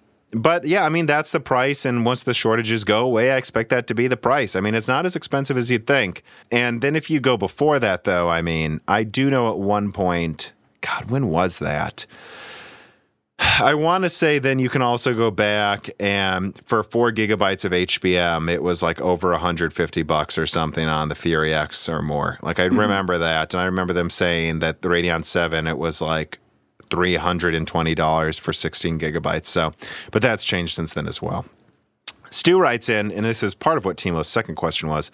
Tom, if I'm not mistaken, Infinity Cache is based on SRAM and CPUs. So will we see an increase in CPU cache sizes and GPU cache sizes on RDNA 3 with 3D stacking? It almost seems like the more cache, the better when you get to 4K. Well, that's true to a certain extent, but there's diminishing returns. I mean, I actually just got some information that suggests the cache increase from RDNA 2 to 3 could be absurdly more. And I'll just leave it at that for now before I can confirm it with enough sources to be confident in saying it publicly. But yeah, I think you're going to see massive cache increases with RDNA 3, enough that it suggests there could be 3D stacking on top of it. And after seeing Zen 3D, would that surprise anybody? Well, yeah, and to go back, I think that was the last episode we did where they it was that graph that was like showing hit rate versus in resolution versus cache size. And I pointed out that, like, in 4K, they're still at, like, a linear stage in the curve with the cache size, which means I think there's a lot more room to go before they start reaching that, before it starts leveling off, like you saw with 1440p and 1080p. And if the information I just heard is correct, it's effectively substantially more cache for that reason to go all the way up to 8K resolutions. Yeah. And then, so when I say a lot more, guys, I mean, like magnitudes more, like hundreds, a lot more. And then also like basically doubling it again, similar to what RDNA 2 did with chiplets, so that they don't lose too much performance with multiple dies. So, yeah. And then the other question is, and I think that was up there, is like, what do you think about RDNA 3 is going to use, though? Timo kind of asked that for next-gen GPU models. I still kind of expect GDR6 for AMD. For NVIDIA, I don't know. For NVIDIA, I somewhat suspect, unless they're going to a similar Infinity Cache system to AMD, that they will probably have to move to HBM2E or 3 if they're not going with that. Like, they need more bandwidth. I think GA102 should have had HBM. Well, and there's nothing with GDR7 in the foreseeable future. Right? I've heard nothing about it, at least. I mean, like what? We're here. Like, let me just check. Yeah, like in a couple of years, there's going to be a GDR7, but there's no evidence of it coming necessarily soon enough. And I think from AMD's point of view, Infinity Cache is their solution, and they'd rather just like quadruple Infinity Cache or something than move on to a new memory standard that's way more expensive and more power usage. All right, let us move on to the bonus reader mails, since this is the anniversary episode. Just kick back a little bit here. Me and Dan cracked open a couple of briskets, and we're going to answer a few more from the community. Clean Sweep writes in, got on the bandwagon of Moore's Law's Dead during the 10 years of being a PC gamer videos being posted on r/AMD. That was an r/AMD. Let people share my videos. I don't even think they literally let you anymore. But, God, that place is a joke. It kept with the channel due to the mix of grounded perspective, leaks, shooting the shit with Dan, and interviews, conversations with all sorts of tech people. It's a good mix that most other tech channels don't have, since most of them are focused on just reviews or leaks exclusively. Anyways, keep up the good work, guys. Yeah, I mean, ultimately, I think what me and you try to do, Dan, is cover gaming hardware. And that involves reviews when we can do them. That involves covering the news extensively and giving our opinions on the latest news. And that also involves accepting leaks when we can from sources we trust, because if I can confirm what RDNA 3 is a year before it comes out, then it would behoove me to confirm that so my opinion's better. Right? Yeah. It's not about leaking for me. It's just about trying to get perspective. Yeah, I don't know. And now you're up there now with some of the biggest leakers, but the channel does do a lot more than just that. I mean, most of the stories I think didn't really cover a leak you did, although you've had a particularly leaky past couple weeks. So I have. Well, and a lot of it is just, there's so much I can talk about. Again, I never understand these tech tubers that are like, I don't know what to talk about this week. I'm like, okay, well, I can't stop. I just have enough sources now that I trust, that I have enough info that I might as well involve some leak in my video because I just have so much information now. And that's why there's so many leaks I do. Just because if I can talk about something that's lesser known, ultimately that was always my goal. I never wanted to, for example, in the beginning when I talked about Intel or like Zen 2, Zen 3, I never wanted to just say the same thing, which is a lot of these tech tubers just put out, especially the ones that don't do reviews, but just give their opinions. Just are like, I think this is good. And that might as well be their whole video. If I see a lot of people saying, I think one thing is good, I go, oh, okay, well, that seems to be covered enough. We've heard enough out of that opinion. What is being missed that I think most people should be paying attention to? And so that really blends into leaks easily then. Yeah. Timo writes in again, don't know if it's too late for this latest episode. You barely made the cut, Timo. But I'm just looking at the Discord meme collection. I don't know the story of all of those. As far as I know, there's no document of these. Could you shine some light on the lesser used ones? Like Dan is okay is clearly something. I mean, I think our first Broken Silicon, I was just like, and this is the planned co-host of the news episodes. Is Dan good? Is he at least okay? And we got like 100 comments. Dan is okay. So the joke is to never give you, basically to never say good things about you. The most we're allowed to say is that you're okay. Which, ironically does feed into my personality pretty well if you know me. So, of hating yourself. I don't hate myself. It's just don't say I did a good job because I don't believe you. I mean, frankly, I have a lot of that too. I think some people, I'm very bad at taking compliments. Yeah. And I think it comes through in some of the interviews where they're like, oh, I like that one video. And I'm like, whatever. Like I can't take compliments either. It's terrible. But yeah, so we hate ourselves equally. And then I would say, I'm trying to think of other things. The Ape King thing was someone jumped in our Discord and called all of us apes and said Tom is the Ape King. And then we just all started laughing and going, all hail the Ape King, all hail the Ape Kingdom. Because we just couldn't believe someone would attack our community by spamming your apes over and over. Like, what a bizarre insult. When did That was like a year ago. I feel like I vaguely remember you telling me about that one. And that's still one of those in there. I mean, I'm trying to think of what else there is. The 50 gigahertz one was someone was constantly spamming we should be on 50 gigahertz by now, and then rage quit the Discord for some reason because people kept saying that doesn't make sense. I mean, that's a good perspective, but yeah, I mean, I'd be nice, but I mean, I don't know. The 95 TDP, 95 watt TDP inside is just the constant joke at Intel's supposed 95 watt TDPs when they're never using that much energy remotely. And some people will go, oh, they measure TDP differently. Well, okay, but it's like a lot different than the actual power usage. Yeah, they measure it by measuring the heat and then lying about it. Well, I mean, it's like this is the thermal watt design. We think our products should be throttling most of the time, which is true to a certain extent, but it's so insane calling some of their chips like 65 watt too, to where it's like constantly throttling like 99.99%. It's ridiculous. Or just, every motherboard manufacturer by default puts on an override to that. So, yeah, whatever. Because if they don't, they'll just look bad in reviews. Yeah. But that's the ones that come to mind, Timo. Melodic Warrior writes in, I don't have a question, but just a big thank you to you guys. My intro to Moore's Law is Dead started probably around the time Broken Silicon episode 25 came out. 25. I started to follow the content of the channel more closely after that because at the time, a lot of tech tubers I had been following, besides the usual suspects, were not as interesting to me due to a lack of appealing content. You were, at the time, the only tech tuber I knew who was looking in the future and basically preparing for it and helping the rest of us understand the importance of being a listener and logical researchers. Yeah, I always tried to tie it back to like what's going on today. I can definitely state outright that the content was big help in me wanting to get more involved in PC hardware. The leaks you provided were way better vetted overall, and you have been probably the most down to earth, but also the strongest character of any creator I've met long term. Yeah, see, this isn't good. Dan's already not liking the... You got to stop complimenting us. I appreciate your willingness to always push the content in yourself to do better. Thanks for making me a mod. Looking forward to the incredible growth we will have very soon, I'm sure. And I just looked up what Broken Silicon 25 was. That was the server engineer. Ah, yes. I really like that episode. That was the second server engineer.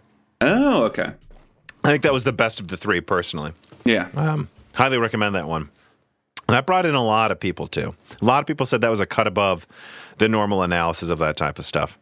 All right. iMac writes in, "Hi, Tom and Dan. Congratulations on 2 years. Tom, do you remember when you first thought seriously about making Moore's Law is Dead your full-time job? Did anything specific cause this? How did Dan respond when you told him?" Wait, when did you? It was before I lived. No, yeah, you quit like your full time. You quit your job like probably a month before I lived with. I think you it was a for month 2 months. after you left. It was. You're right. I want to say it was a month after you left. It was in June of 2020. When was I first seriously considering making it my full-time job? Late 2019. Wouldn't you? I mean, I was already talking about it, and I actually considered leaving in December, but I thought, I kept looking at people who started their own businesses, and they're all like, whatever amount of money you think you need to save up, make it quadruple. Make it double if you can.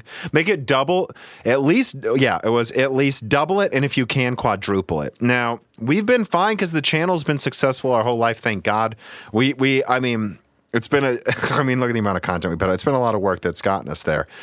But I actually don't want to just say, oh, we're lucky, because I think, our work is why it's, survived so well. But I definitely started considering it late 2019. And it was in 2020, it was the fake Big Navi leak, actually, that made me finally, I was going to quit by the end of July anyways, I believe. But it was that came out, and for some reason, I just had like an exhaustion attack. Because you guys got to understand, so I would basically work 9 to 5 and then work another 6 hours and then collapse from exhaustion. And I was doing that from late 2019 to mid 2020. And that's when I was like, oh, I haven't had this before. It's time to stop, Yeah. And I think the content quality got so much better after I quit. Yeah. And you weren't like slacking on your job, your full-time job that you quit. Like you were still working pretty hard hours a day, traveling. I don't know. Maybe at some point you lost some of the, maybe you weren't working as hard, but I don't know. From my perspective, you're working harder than most people do at their one job. So yeah, with just because you lived with me when the quarantine started, so you saw it firsthand. I mean, I would wake up and just work and then work and then work until like 10 every night.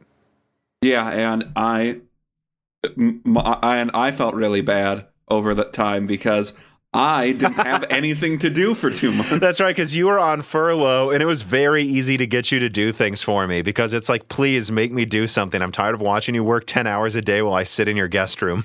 Yeah, I was like, hey, your lawn's slightly long. Should I just start mowing it all the time now? And I was like, yes, you should. Thank you for offering. Now go do it. I mean, what was your reaction to me telling you that? Was there really one? The first time you brought it up, I guess I was a bit nervous about it just because, it's a big change and you're not in a traditional job anymore. By the time you actually decided to pull the trigger on it, I felt like it was time, like you were making enough money, so I wasn't really too nervous about it anymore at that point. Yeah, I mean, I didn't do the thing where you quit right when you think it could work. And it's good I didn't, because there was a dip. There was a dip late 2019. And by the time I quit, it was obvious that I should have sooner. And that's when you do it. And that's what I would advise to anyone starting their own business. Where do you hope to see the channel in 2 years from now? I don't know, Dan.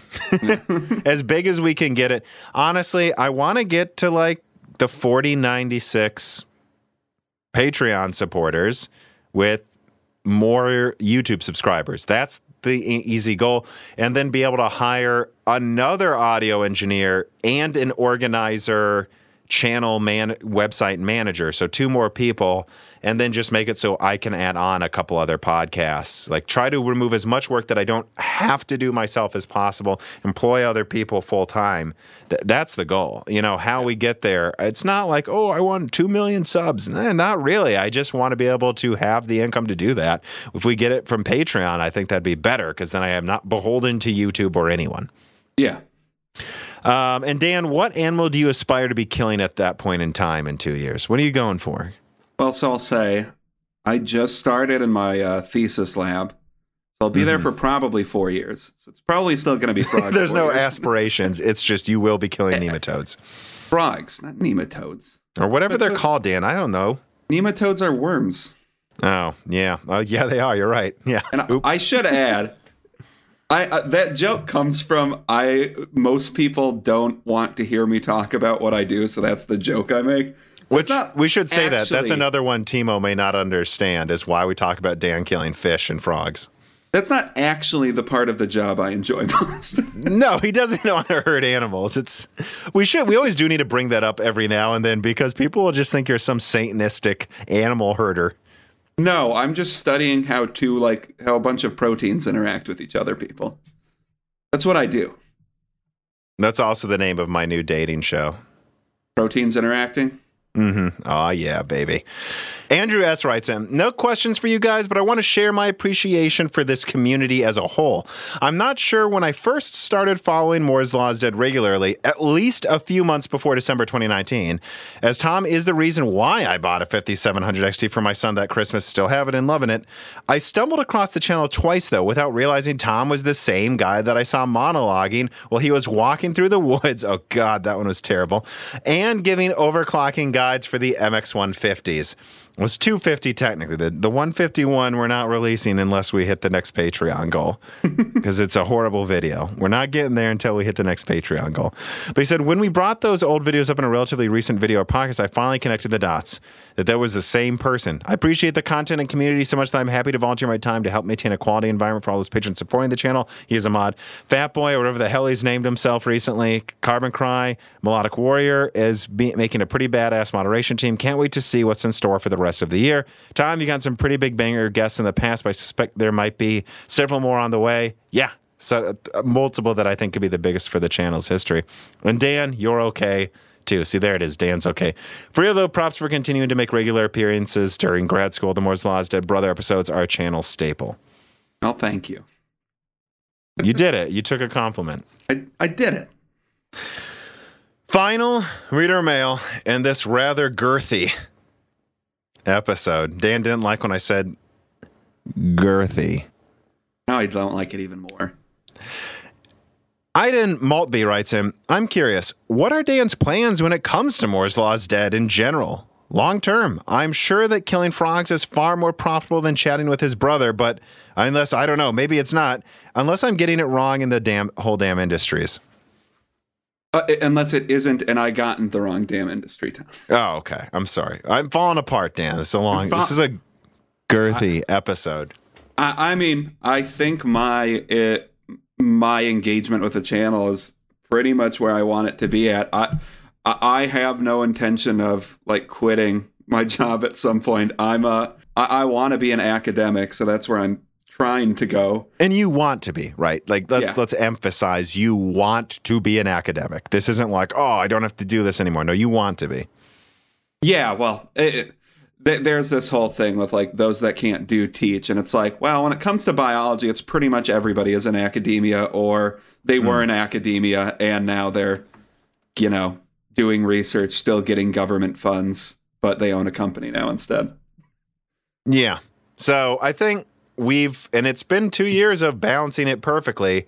You can do most die shrinks and you can do every other broken silicon. And when the call really comes, you can usually jump in to support stuff as long as, you make a lot of your own hours too, though. So as long as I give you some time off for a future episode to make up the work, what we're doing now, for the foreseeable future, you'll probably be fine.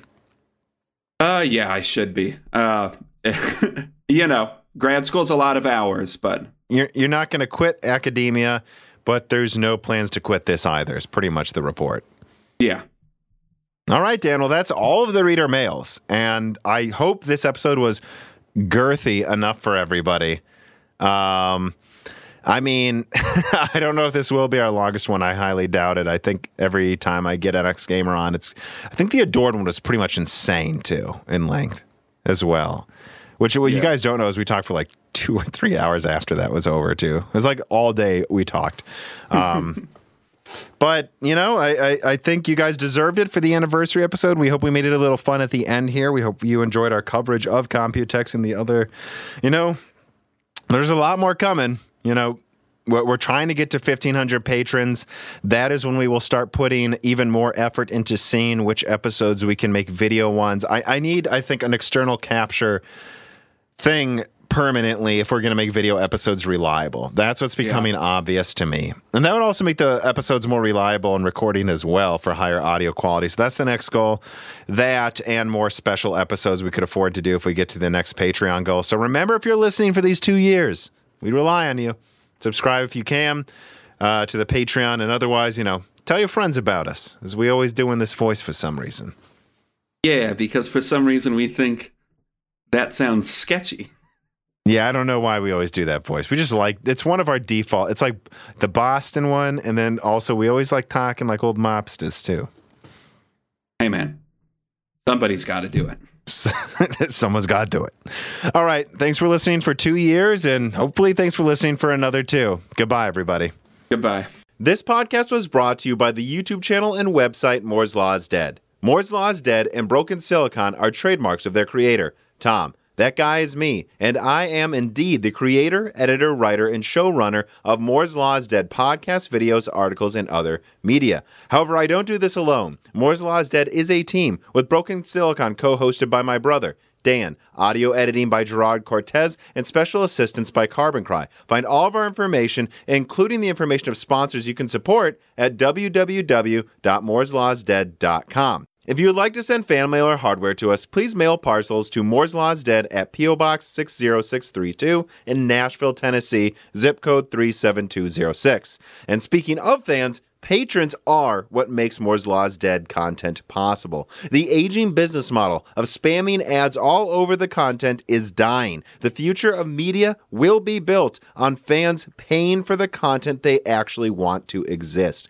And so if you have the extra money, but only if you do, please consider supporting us. For just $2 a month, you get access to the exclusive podcast Die Shrink, voting on subjects of future podcast episodes, the ability to have your questions read aloud on Broken Silicon, Die Shrink, and Loose Ends, and of course, access to the Moore's Law is Dead Discord, full of like-minded people who would love to meet you and talk to you about computer hardware. I am one of them. Additionally, higher tiers get access to ad-free episodes of Broken Silicon, the entire back catalog of Flyover States podcasts and other projects Moore's Law is Dead has done, and thanks in the credits of videos and other perks as well. And hey, if you can't afford to support us, please do share Moore's Law is Dead videos and podcasts with friends and family on social media, Reddit, and forums. And give Broken Silicon a 5-star review on Apple Podcast or your preferred podcast app. All of this really does help so much. And if you'd like to advertise on the podcast, hire Tom for consulting, or are a person of interest who would like to be a guest, please reach out to the email address mlhbdead@gmail.com. But as I said, this podcast would not be possible without its patrons supporting it, and so now it is time to give a personal thanks to the greatest of the fans. The following supporters are at the 10 gigahertz or higher producer levels: Brad Medlin, Telos GUK, Benny Berlin, Justin Yant, Thomas Rupp, I Love You, Lynn and Jim, Ivan K, Tom Bailey, Muhammad Al-Kawari, Frederick Lau, James Krasa, Justin Parrish, Zachary Martin, Terrence Herod, Drita Full, Phil S, Courtney Elliott, The Ninth Dude, Greg Renegard, Josh Law, JBG, Travis Gooding, The Mechanical Philosopher, Lebo King Kilo, Fatboy D. Saru, Daniel Hyde, a guy in Pennsylvania 81, Nathan Mose, Call Addict, Matt Salem, Aaron Close, Juan Garcia, Sean Vollmer, My Name is Nobody, Judson N, Alethros, Telos, Hey There's a Kitty, Greg T. Wanchuk, Ivan 214, John Jameson, Benjamin Cannon, Matthew Lane, Mark Raidmaker, Jan Rauner, Robert Ducks, Michael McGee, Ali Robertson, Eric Jackson, Jonathan, Patrick Groh, Evan Dingle, Dominique Cox, Stefan, Original Ross, Hard4Room.com, Sam MacArthur, Total Silo, Sol Connor, Michael Costa, Andrew S., Blake, Aaron Keith, Carrie Baldino, Endless Loggins, Tom Sanfilippo, Justice Brennan, Zoot Suit Taylor, Trevor Powers, Stu Alenia, Nanya, Daniel Nishbal, Franco Frederick, Dan Galanowski, Alex Kirasteo, Dark Rain 2049, Leighton Perry, Joseph Kerriman, Carlos Valdez, Carnivore Bear, Denovan Russell, Zaber Z. Verzlicki, Martin Porshegi, David Cowden, Ricky Tan, Holem, Patrick J.S., Justin Staples, Freddie Canoas Jr., Stephen Coates, Kiwi Phil, Dehuhu, Sarah Light, Anthony Garefa, Matthew Griffin, Eddie Del Castillo, Joseph Loria, Luis Correa, Deke, GZ Rahman, Raul Abaneni, Tim Robbins, Jake Dude 23, Brian Riggleman, Samuel, Caillou Markelli, Dave McCoy, Valco Malev, Gabe Wagner, Rodney, Morton Svensson, Michael Deaton, Thomas Summers, Maurice Courtois, Matthew J. Link, Scott Ref Schneider, Mai Sharono, Y. True, Roman, William W. Draper, Air Rats, Wakir Khan, Henry Zhang, Stefan Hart, Christopher A. Butler, Greg, Peter Moore, Chris Licata, Justin Thomas, Sam Miller, Sammy Malas, Kevin Chen, Shakir, Nick Rakin, Holden Mobley, Matthew Lazier, R.P. Sharma, Meat and Pork, Jimmy N.G., Mads Beachhorn, Benjamin Oshley, Zayjich, Shield TV, Couteau, Dane P., John Wissink, Sam Venzel, Mark Mitchell, Brucha, Jeremy So, James Anderson, Jesse Jaskowiak, Ian Clifford, Tyler Lindsay, MJB1, SS Jensen Wang, and of course, thank you to Sahara for the music.